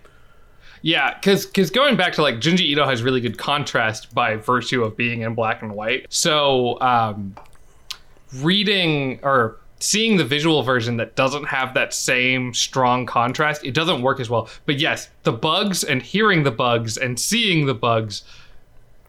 Yeah, it's gross. It's very gross. Watching them, yeah. But yeah, Shiver's fine. Marionette Mansion, I love the manga version. And I feel like the adaptation is okay, but kind of disappointing. I feel like that's the entire review. But Marionette Mansion is one of my favorite, like, weird Junji Ito stories. This is actually one that I haven't read. I didn't get around to reading this after I watched the story. I like the idea of it. This one does seem to have like a bit more going for it thematically, but I couldn't fucking tell you what it's supposed to like mean on a deeper level. But yeah, I mean, there's the idea of like being controlled around like a doll is real spooky, and I felt so bad for the gal that the main character was I think dating at towards the end of that. Her name is Kinuko. Yeah, I felt really bad for her. Like when a like bystander type character dies, I feel really bad in these kind of stories, you know? So I watched this one. So I'd read Marionette Mansion before, watched it, and then reread it. And I was like, I don't remember it being this violent. And then I read the manga. I'm like, no, she just fucking gets killed. Yeah. And the dude gets stabbed in the arm. Yeah, but I love this whole premise of like the dad is under control of the puppet, but like, and so like it's about this family, and like they are puppeteers only because their dad won't do anything else, so they're forced to travel from place to place, and they all fucking hate it. And then yeah, the brother who runs away becomes a puppeteer, and but is all, or no, he doesn't become a puppeteer. He becomes the puppet because he believes that the puppet is in control, and that's not the case. Things don't go well. Yeah, and the puppet that ends up controlling him, Jean Pierre or whatever. I got real, going back to anime Goosebumps, I got real Night of the Living Dummy vibes a little bit. Yeah, that's actually pretty close. It's a bit more abstract, it's a bit more obscure, but like in a lot of ways, it's like, yeah, I liked Night of the Living Dummy. That was a fun Goosebumps book when I was a little kid. Well, listen, and we said it before, we'll say it again. R.L. Stine is the American Junji Ito. So. We did say that, didn't we? Oh, fuck, it's come full circle. I didn't even realize that. Full circle, man. That's so good. But yeah, I like that it goes between, like, so the dad is kind of controlled by the puppets. The brother becomes a puppet so he can be in control, but really it's the puppet that's in control. I can't really piece together what's going on, but it's really weird and I love it. Yeah, that was a good, fun, just like what the fuck horror story. I was pretty into it. Between this and Hell Doll Funeral and Cloth Teacher, I kind of get the feeling like Junji Ito has like a weird relationship with dolls. Like something about like human effigies seems to kind of creep him out, and like that seems to be like a big source of his like like what he draws on to write horror stories, which is fine. Like dolls are creepy as shit, but like it was interesting that especially in this selection of Junji Ito's many horror or short stories, like 3 of this, the 12 episodes or stories that we watched were about dolls. Yeah.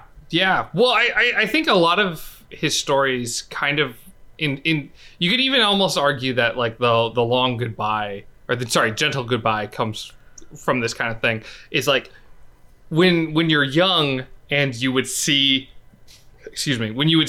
bodies or something. Like I remember being a kid and sleeping with the lights off and just seeing things in the dark. I still sometimes like see things that look like people in the dark. Totally. And then you turn on the light and you're like, oh, it was the coat rack or it was this weird thing or whatever. You're fine, but you turn that light off and it looks like a person again. Like your mind is hardwired to see faces and recognizable things like that. And it totally it becomes scary at a certain point when all the lights are gone. Yeah, no, I can see that. I had until a couple of years ago, I used to just like an idiot, just like hang up my coats and stuff wherever it seemed like to fit, like on a door or whatever. And then, like at night when the lights were off, like I'd see it and be like, oh, there's a person standing in my room. Oh no, this is horrible. So like, I totally get that. It's like interesting to me. It was like, oh yeah, it's like a bit more of a motif kind of thing here. Because I feel like, especially like, of course you want to express some sort of like art with your, something that you're making. And like, there's probably a little more thought that went into it other than like, let's pick 24 Junji Ito stories and, animate them exactly as they were in the comics. Like I can only imagine there was a little more thought that went into that. So like I've been trying to pick up on any sort of trends or motifs or anything like that goes on, and I noticed that like dolls and kind of like that idea of not just vulnerability, but like that complete lack of control seems to be a common theme through these episodes. That's a good point. Yeah. I hadn't actually given any consideration to the stories they picked other than, these are the short stories, so that's why they picked them. Right. But he's written so many short stories. Like, there's so many that were left on the table. Right, yeah. And then they made a fucking OVA of Tomie for some reason, but, whatever. Oh, I can't believe that the, whatever. Tomie for a different day. Yeah, it's bars. Thank you. So episode 3, I liked. Episode 4, fine. Episode 5 sends me into a blinding fucking rage. Okay, maybe that's a little too much. But episode 5 is... it's hard for me to talk about because it is the 5th part of a 6-part series that is maybe my favorite short story series that he has. Yeah. It's so in his Frankenstein collection, it's basically like half of the book is Frankenstein and the other half is this story about this kid who lives alone in this house, and weird things happen in the house. And I'm trying to say it in a way that doesn't spoil things, but I'm really frustrated with this episode because it's the fifth part. It's where like things have already come together and now you're seeing an escalation of the stakes. Yeah. That's a good way to put it. Are we not spoiling this one? Do we want people to go read it? No, we should because we're talking about it in the way. So I love these series of it's one of my favorites because when I was reading it, it's a 6-part series, and the first 2 or 3, it didn't dawn on me that they were all in the same series because they're all about alternate dimensions. And so each one takes place in its own dimension? So they all involve alternate dimensions. So the first part is about Oshikiri killing his best friend. And it's like, whoa, this is scary. The next part stars Oshikiri, but he's the main character, but no one seems to care about the fact that he killed his best friend. And you're like, what the fuck's going on? And then the next part's about something else, and slowly you realize that these are all different Oshikiris in different like dimensions, but they all live in like the similar house. Right. And it's like, whoa, okay, this is happening. Like, this is so weird. And so the ongoing tale of Oshikiri is like the 5th part of this. And it's where it goes from like, okay, there's different Oshikiris, but they don't really do that much with each other, to no, there's different Oshikiris and they can interact with each other and they can really fuck things up. That sounds way cooler than what we got. Yeah, well, and that's why I'm mad on 2 levels about this one, because one, anybody who watches this knows the spoiler for Oshikiri. Anybody who listens to this podcast now knows it, and it's not a terrible spoiler, but it's like, okay, so you don't have that whole build up. So you kind of have to have this weird exposition dump where it's like, yeah, my house has multiple dimensions in it, whatever. But I'm also mad because this is the most like action-packed, so to speak, where it's like you have this weird body horror and people melting and all these terrible things, and that's not what the show does well. Like, the first part involves it's like a murder mystery and him getting hallucinations because he killed his best friend. That would have worked just fine. Yeah. That's a really good point. Yeah, because like the I guess climax of each of those, like, you know, individual character arcs there with his buddy and then with his with the girl character is like, you know, more or less them turning into some like weird meat thing and then like falling apart. And the body horror is really not what this show does very well. Like, anything that's supposed to be like real high budget visual just like kind of ends up falling flat. Yeah, and a huge part of it is that it's like super well lit. Like, you see every like part of this spooky character, and it's like you think about something like John Carpenter's The Thing, where it's like you can see the monster, but you don't really see like the whole thing, and that's what makes it like kind of scary sometimes. There's no lighting in the lighting is, let's illuminate the entire poorly drawn body horror creature and then have it, you know, do its thing. I was so mad at this part. Now I never read the comic of this one. Does the comic I guess obscure things a little more in that regard? Yeah, it's just got, I mean, one, Junji Ito is just better at drawing this kind of stuff. Sure. Than, you know, and obviously it's harder for animators, right? Like, Junji Ito is drawing a panel. They have to draw, you know, several frames, right? Mm-hmm. So I get it.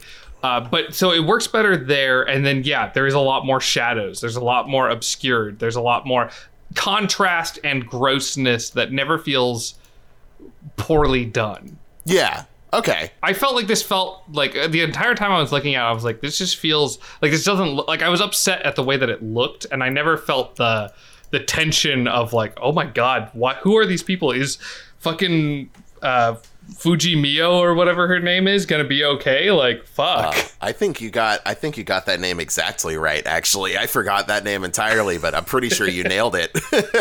Well done.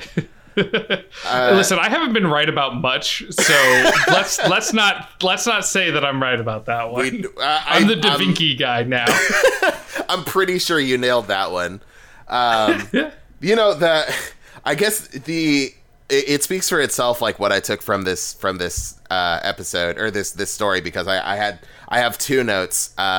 One, what the fuck is up with this dude's wallpaper? Like the black and white, like checkerboard design? That's horrible. Who would want to live in that? That's of course this dude's seeing some spooky shit. You live in a fucking clown house. Two, I really like when I saw, so main character guy of this story gets in a fight with his Bizarro-verse version of himself, right? To save Fuji Mio from his universe, not the Bizarro one. And at one point he like judo flips, like does the Lion King thing where he like, you know, the guy's on him and then he like puts his foot on his chest and like rolls backwards and like flips him over. That filled me with so much jealousy. Like, I long for the chance to do that to an alternate dimension doppelganger of myself.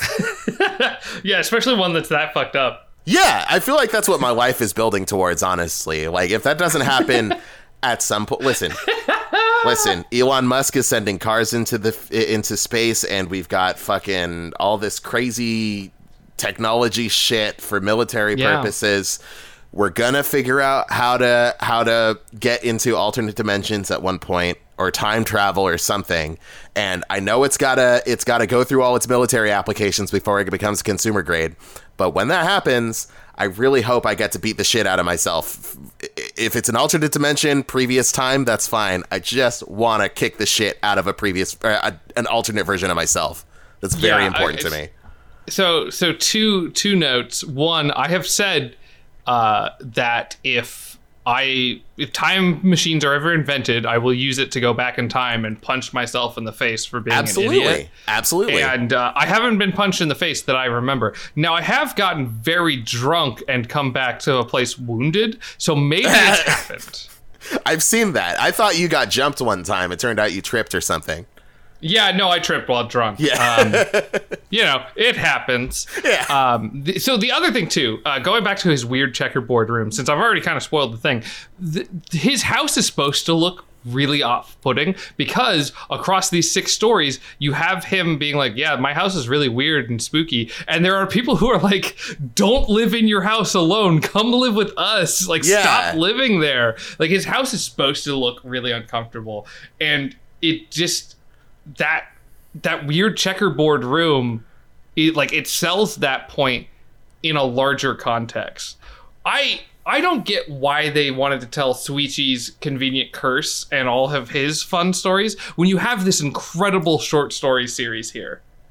Yeah, that would work great for this anime. There's a ton that they could have done so much with, and that, like, I guess I'm being too charitable, like trying to, you know, figure out these patterns and like why they're doing what they're doing and all that, when it just kind of seems like they just picked 12 or 24 random stories and went for it. But like, just because of the happy little accidents here and there, like, it feels like there's something a little more to this. And this feels like if you went more in this direction, this could have been really cool. And I mean, hey, maybe to their credit, maybe they did in future episodes. We just didn't see it, but I doubt it. Exactly. Yeah. I'm upset. But so going on from what I'm upset and trying to move through this at a decent pace. Right. Cloth Teacher, I thought was fine. Not as good as the manga, but I'll say that for every episode. You know, it's fun seeing more Suichi. I guess. I disagree wholeheartly. You know what? You know what? There was one instance in these entire 6 episodes that we watched that truly filled me with a feeling of existential dread. And that is when the guy was sharing his math homework and the nail gets lodged in it, because the second you see the nail, I was like, God fucking damn it, we're going to see Soichi again. And then camera smash cut to Soichi in the corner, like giggling because he did the thing. And I was just so mad. Like, this is what we double up on? This is the thing we're going to come back to? This fucking Soichi? Are you kidding me? Yeah, and you know, and that's a good point, because I like Soichi, like, in a vacuum, right? Like, I think his story is kind of fun, it's kind of goofy, whatever. That's not what I want from the Junji Ito collection. No. If this was like 26 episodes and not 12 plus an OVA, like, sure, go nuts. But it's not that. Yeah. Well, and it's also like, okay, maybe it's fine for an adaptation, but one, I don't know what happened, but like all of the walking and the, like, there are characters that are supposed to move poorly because they're like doll people. Yeah. So I get it. But there are also people who are people who move really poorly. Like the walking animation feels super stilted. It's like very clear in some shots that it's just a still animation that they've like keyframed up and down, you know, and just make it scale up so it looks like he's walking forward. Like, yeah. Ugh. There's a lot of little, like, listen, we've said it a million times. I'm not an animator. I don't know how to animate things. I don't know how they do what they do. It's like magical space magic to me. That's fine. But like, there's a few moments in this show that like just baffle me. Like, why? Like in Oshikiri Collection towards the beginning, the Mio, whatever the fuck her name is, Fuji Mio or whatever, she walks up to main character guy and she asks him a question, and he turns her around, like turns away from her and says like, I don't know, it's not because I like you or anything, baka. And then like he freeze frames like in this like mid-sentence face, like he's still saying something, and he like freeze frames in that like face for like 3 whole seconds until his buddy comes up and starts making fun of him, and then he switches. Like, it's just the most baffling thing. I legit thought my Chromecast or my computer like stopped like was buffering or something like that during that moment, because I was like, there's no way that was a conscious choice that a creator made. No, and I feel like as the show has gone on, I like either I've become more aware of it, or like they literally like they spent money on episodes and ran out as it went on. But like Cloth Teacher really feels low budget in terms of its quality and animation. And I'm not gonna say I'm gonna stop this, but I'm gonna try to stop prefacing things with like I don't know animation. Like with a show like this, I feel like I'm looking at it and I'm just like, no, this feels low budget. Like, I don't know how else to describe this. I think if anything, maybe it's actually the budget part, and like, you know, we're both very guilty of this. I think maybe it's actually the budget part that like might be our misconception here, because like there's take say One Punch Man, like season 1 fantastic, season 2 was like a PowerPoint presentation. I looked into it, those are about the same like budget levels. Like, it was just the fact that they couldn't get the staff that they had for the first one. Like, nobody knew how to replicate the magic of One Punch Man season 1. Oh, wow. So I don't know how much money went into this. I don't know anything like then that. I don't know. Yeah, I guess maybe low quality is the right word. Because my gut instinct would be that people would be like it's a cash grab. Like, okay, we'll pay Junji Ito X dollars. Yeah. Well, you know, or whatever company. And people like Junji Ito. He's really popular right now. So we'll just fart out this cheap shit and call it a day. And I don't know if that's what happened. Maybe people really tried. But to me, it feels like video game shovelware, where it's like, yeah, we got a name on it. Fuck it. Whatever. No, that seems very much as like more than anything we watched in this one. Actually, Cloth Teacher and Windows Next Door both feel very like, yeah, like just such a like whatever, fuck it, just put it out there, I guess. And like they don't seem any happier about the addition of Soichi than I am. Like, everybody seems miserable in this. That nobody seems to have had fun in incorporating Soichi into another episode. Like, I just don't know why. I have to feel like there must have been somebody in this production who was like, I think Soichi's the best, because he's the first thing you see.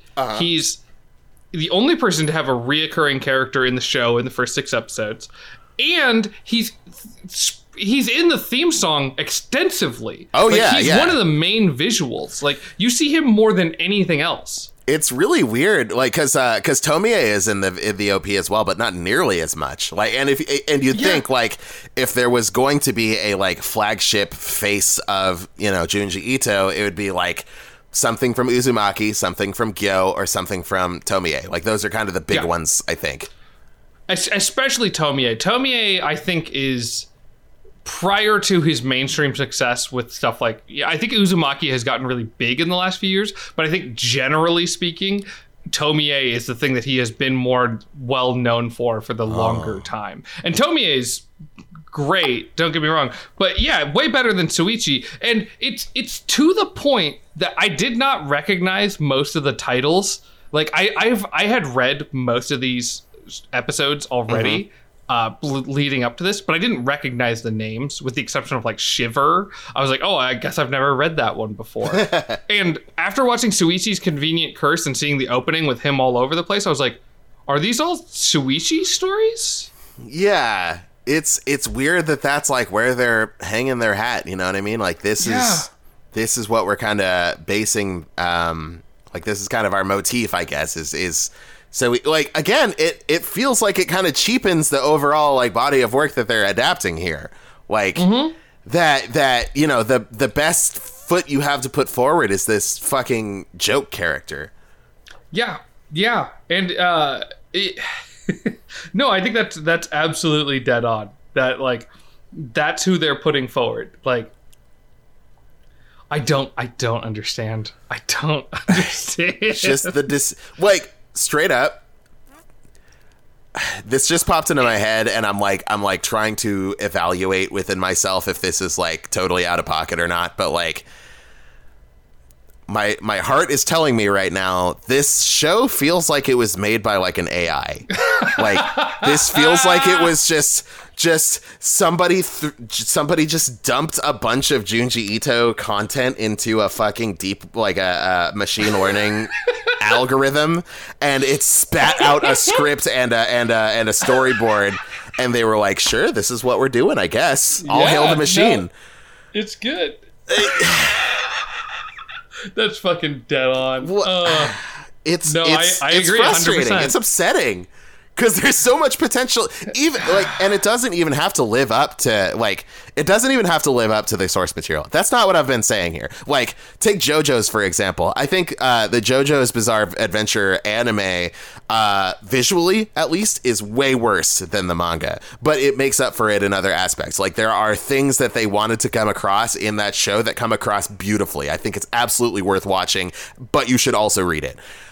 There's nothing to this that you don't get out of the comics, except the song from The Long Dream. That was great. I've listened to that like 5 times today. It's a great song. Yeah, there are moments where it reaches this like level of greatness that it if only it could hold on to it. But yeah, but it feels like an accident, doesn't it? It feels like a mathematical coincidence. Like, right. They were just like, well, we're an anime, you have to have music on this part, so they put music over it, and they're like, oh, okay, cool. It's so weird. So let's wrap this up. Let's talk about episode 6. Window Next Door is the first story. I actually, but prior to watching this, I hadn't actually read Window Next Door, and I really liked reading it.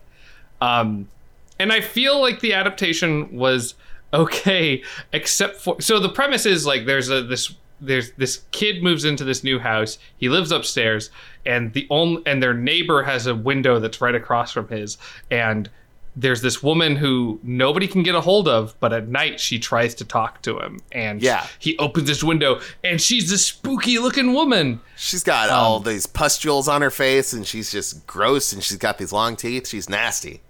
Yeah, and she's got all this like gaudy jewelry on, and this awful bowl cut. Just the worst. Awful bowl cut. Yeah. And It's fairly spooky in the manga, and in the anime, I've been watching a lot of Yu-Gi-Oh lately, and she looks like a Yu-Gi-Oh card. Like, you put a little border around her, like she could be just like gaudy mistress, and it would work just fine. No, I could absolutely see that. She's like a ghost demon card or something like that, and she's got an effect like, I don't know. Yeah. I mean, Yugi's battling against him, and the guy I summon, Gaudy Mistress, and she reaches across and like messes up his like board or whatever. Yeah, you know? yeah. Like it's so she does not look great, and this adaptation works the best when they decide not to focus on her. Like there's a part where you just see her hands like reaching for him. Oh yeah.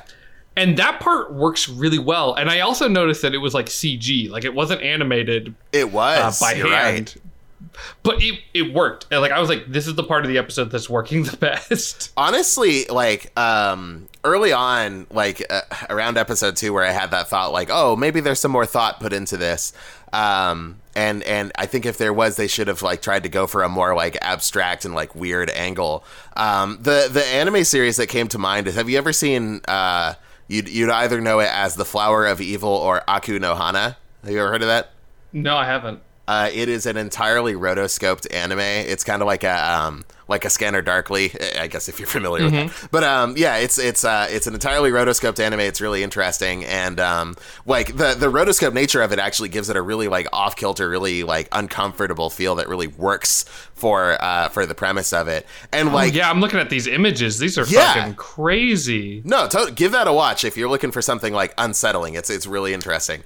The manga's better, but like the anime's still worth a watch. Something I can't say for this. But that shot with the hands, it's just one of those, another glimpse of like something that like this could have been so much more. Like honestly, they could have done the entire thing in that style, and that would have been way more interesting. Yeah, and there's a part where he first sees her, and she's like covered in shadow, and maybe the manga did it as well, so that's why they did it. I don't remember it like frame by frame.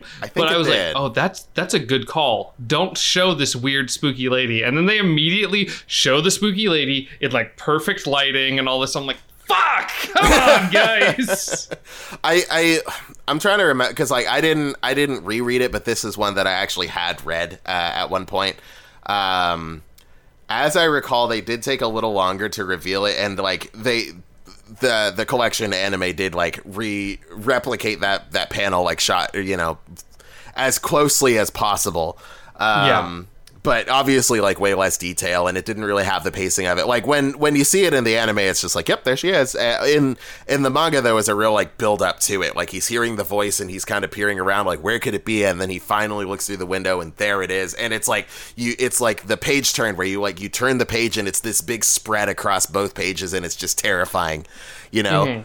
And that pacing did not exist in this episode of the anime at all. It's just like, there she is, and guess what? It's a still fucking picture. Her mouth doesn't move while she talks. You're just gonna stare at this shitty replica for like 15 seconds, and then we're gonna move on with our day. Yeah, it's real fucking disappointing, because like this is one of the Junji Ito stories that I feel like rides right in the middle, where I like, you know, it's maybe not his best work, but I enjoy it, you know. Where it's like, here's a spooky premise, here's something that like, oh, your parents don't believe you, and also there's this woman and she's trying to like get you and kill you, you don't know what's gonna happen. And it ends with a very like creepy but also like, haha, I told you guys I was right kind of ending. Like, you know, the endings where it's like, oh my god, it turns out they did die after all or something, those are fine. But I like the here's a big spooky flashy ending, and I was right. I don't know. I like how this one ends. Yeah, there was some good stuff going on with the ending of or I guess it's like an interesting premise. It's another one of those like, I guess one where I maybe don't want to figure out the like thematic.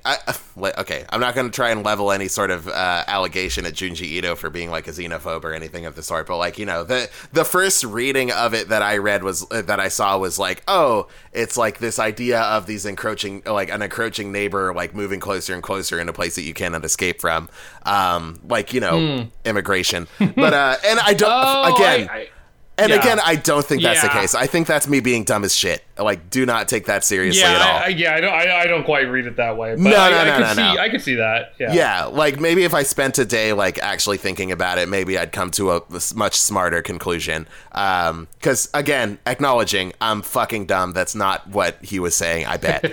But yeah, it's another one of those like where it's spooky, but it's not really grounded in anything that actually makes me like. I'm not going to stay up thinking about that story. From the manga or the comic, it's just like, oh, that's scary. Dude's got a next door neighbor. What looks real scary and is going to get to him at some point. You know, I wouldn't want that to happen. You know. So see, I feel slightly differently because when I was a kid, I watched this movie. I'll put an image of it in the fucking podcast, but I can't remember the name of it. But basically, it's like aliens invade and they start taking over people's minds, and the only person who knows that it's aliens is this kid, and the kid is trying to convince people like, no, they're aliens, like don't listen to them and all that shit, because I'm a child and I say shit now. And so he's like, you know, he's trying to do all this stuff and nobody believes him. And then at the end of the movie, he wakes up, he's like, oh, it was a dream. Oh, I'm okay. Like, his parents are like, no, you're fine. It was just a dream. Go back to bed. He's like, oh, fucking thank God it was just a dream. And he starts to go back to sleep, and then he looks out his window again, and there's the fucking aliens landing, and that's how it ends. And I remember, I saw that as a kid, and it has stuck with me. I'm a 30-year-old man, and I'm still, like, the idea of people not believing me about a problem I'm having frightens me to my core.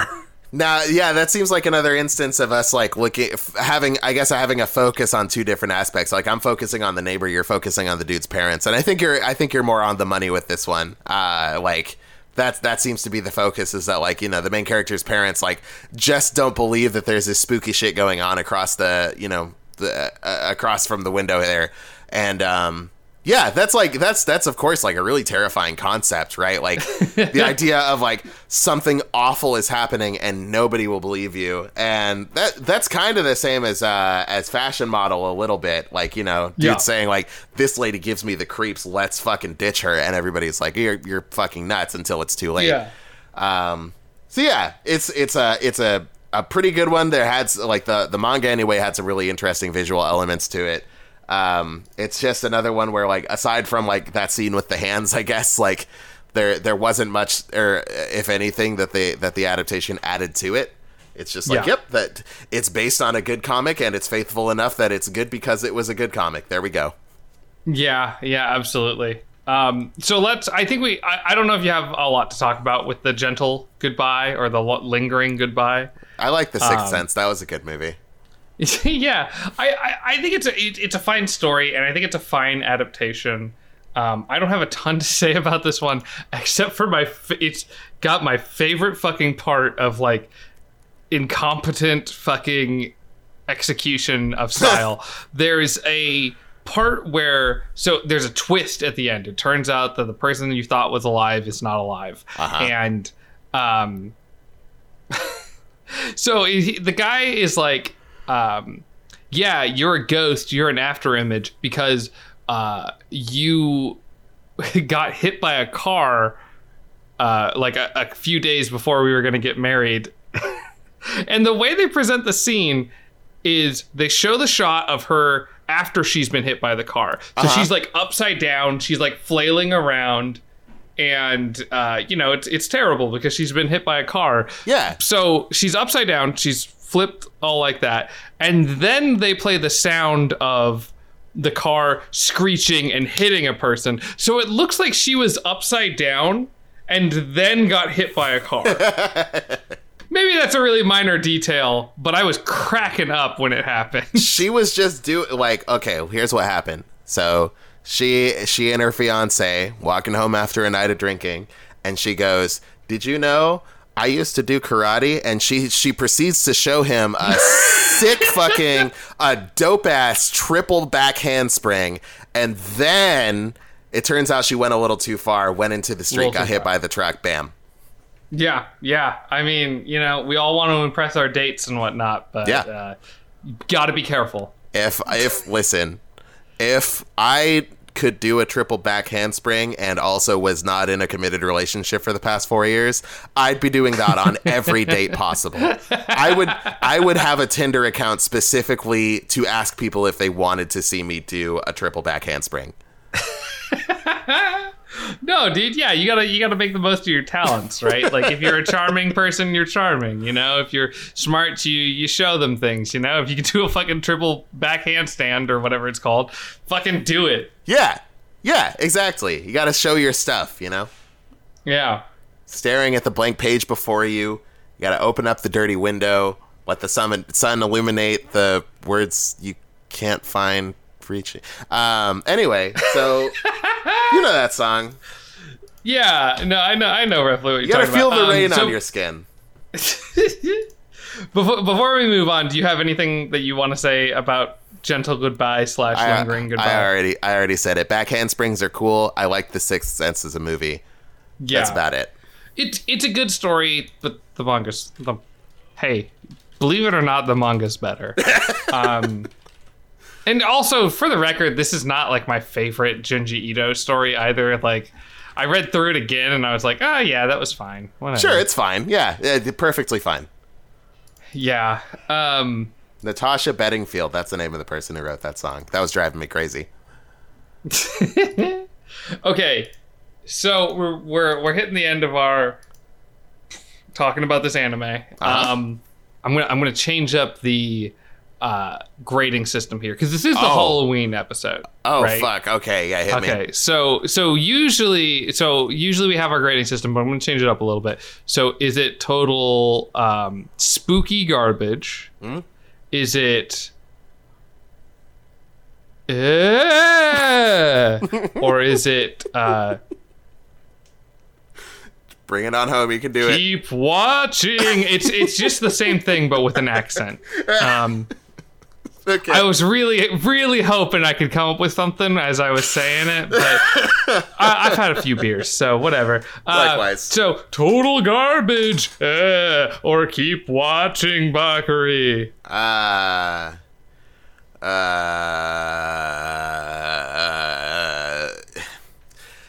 I got it.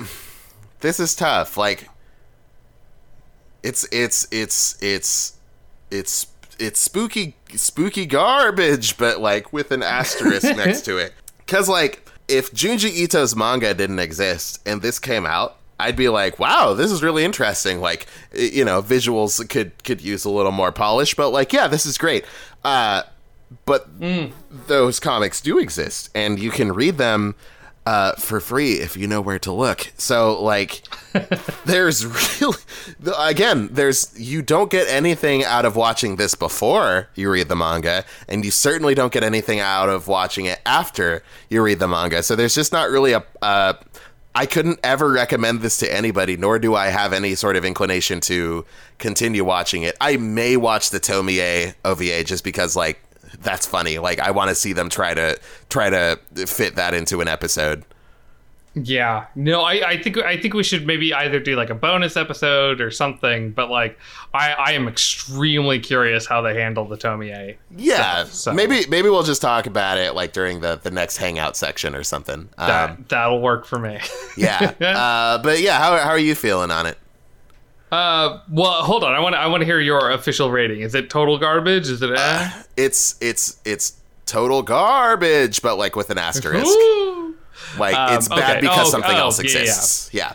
I see what you're saying. Yeah, I definitely put this in the total garbage category. But it's like, it feels funny for me to put it there because I like, it hurts me to say that a Junji Ito thing is bad.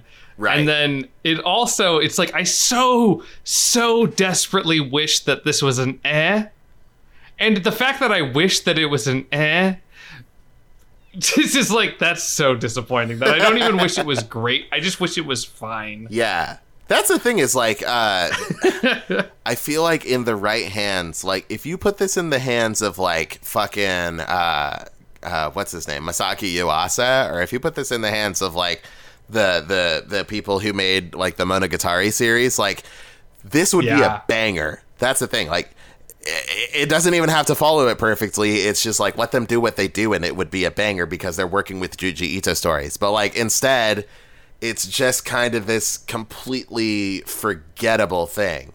Like, I watched half the episodes earlier today, and I'm already forgetting them. I can feel my brain go through the process of dumping this for more Sonic trivia. just clearing memory and all that. Yeah, absolutely. It's disappointing because it's better than I thought it would be, but it's not good enough that I want to watch more of it even remotely. Like, it does, going back to a billion hours ago, whenever we talked about it, like, I love Junji Ito's work. Like, I think his stuff is so good, and everything that I have read has been, at worst, like, well, that was really solid, and at best, like, this is one of the greatest things I've ever read. And this show just is so, like, why am I, like, I honestly would have stopped after, like, episode 2 if it weren't for this podcast. I'm almost positive that's exactly where I stopped when I watched it when it came out. That's like, I'm pretty sure that's exactly where I stopped. Well, all right. So that's roughly the end of the episode here. I hope y'all either have had or are going to have a happy Halloween. Yeah. Quarantine sucks, but, make the most of it. Dress up. Hang out with your friends with a webcam. It's a good time. Yeah. Don't go to any Halloween parties. Don't go trick-or-treating. Oh, God, I hope... Yeah. I hope if you're listening to this, you already have decided not to go trick-or-treating. I mean, unless you're just an adult who does that. I guess I'm just saying it feels inappropriate for kids. Don't put yourself out there. Let's all be safe and everything. Let's have a safe Halloween and get absolutely ripping fucking drunk at home. Exactly. Yeah. Play some Among Us. Play some. I don't know. Resident Evil 7 is on Game Pass now. You can go and play that. There's plenty of spooky, scary things you can do in the comfort of your own four walls that don't involve you going out and endangering everybody that you know and love. So, wear a mask or just stay inside. Yeah. And so next episode, we're going to get back on schedule. We're going to release the Space Brothers episode. We had a couple hiccups. We got a little too drunk the last time we recorded. We sure did. But that episode will be up, kind of early November, I'm hoping. And then we'll get into something after that. But I also want to talk about, in a future episode, I don't know when, we're going to talk about the manga Chainsaw Man. Yes. It's kind of a break of a change of pace for us. So if you've heard about Chainsaw Man and you want to join us in that conversation, start reading, because we're going to talk about the whole thing. You can get through it. You can get through that in like a couple sittings, probably one if you're dedicated enough. And it's sick. And also, if you're looking for something spooky, Chainsaw Man is pretty spooky. Honestly, yeah. Like that's like, I don't know, it's like spooky and also depressing and also exhilarating and also just great and fucked up and wonderful. And like, boy, the first few chapters really don't prepare you for what's going to happen, but it's great. It's the most fun I've had reading anything in a long ass time. Yeah, absolutely. Dude, I am with you 100%. Yeah, It is. I just spent I'm going to throw this out there. I spent a long time talking about how much I love Junji Ito. Chainsaw Man is my favorite manga. Ooh, hot damn. Okay. Bam. Yeah. So if you thought I loved Junji Ito, fucking read Chainsaw Man, folks. Damn. Yeah, that is as strong as a cosign as we can give it. It is Stu's favorite manga, above Junji Ito, which he owns like all of them. Pretty much. Don't argue with that. I have like a whole shelf dedicated to it. I've probably shown it like 8 times in this YouTube video. Yeah, probably. But yeah, that's another one on the books. We done did it. Halloween. Did it. We did a special Halloween episode. I can't wait till we try to figure out what the fuck we're going to do for a Christmas episode. Oh. God forbid a Thanksgiving episode. Wait. Okay, I gotta just put the kibosh on the Thanksgiving episode now, because like Thanksgiving only exists in America, and it shouldn't even exist here. Oh, and Canada, sorry, but yes. it only exists in these two countries, and it shouldn't even exist here. So like, I don't know what the fuck we do for Thanksgiving. Christmas though, what we want to watch Love Hina? They have a Christmas special. There we go. We should just watch 6 Christmas specials from 6 different animes. We watch 6. We watch Detective Conan, but only the Christmas specials. Oh shit! All right, I'm actually kind of on board for that one. Yeah, I'm into that too. Oh, I like that. Perfect. All right. Well, enjoy the rest of your afternoon or night or morning or whenever you listen to this, folks. We'll be back with 6 more episodes of another anime next time. We sure will. Thanks for listening. If you wanna follow us on Twitter or anything of the sort, well, on Twitter really, I am at Bakfu, BAKFUU. And I'm Hentai Pizza Lord on Twitter there. Yeah, no, good call on the plugs there. Yeah. Great, yeah. Happy Halloween. Don't watch the Junji Ito collection. Do read Junji Ito manga. Stay safe. Wear a mask. Yeah. That's all I got. Ooh, I don't have anything to say here. I'm just going to do a spooky voice to track us out. Yeah, ooh. The music's rolling already, I'm sure. Now listen to Bakari's really good outro here. Ooh.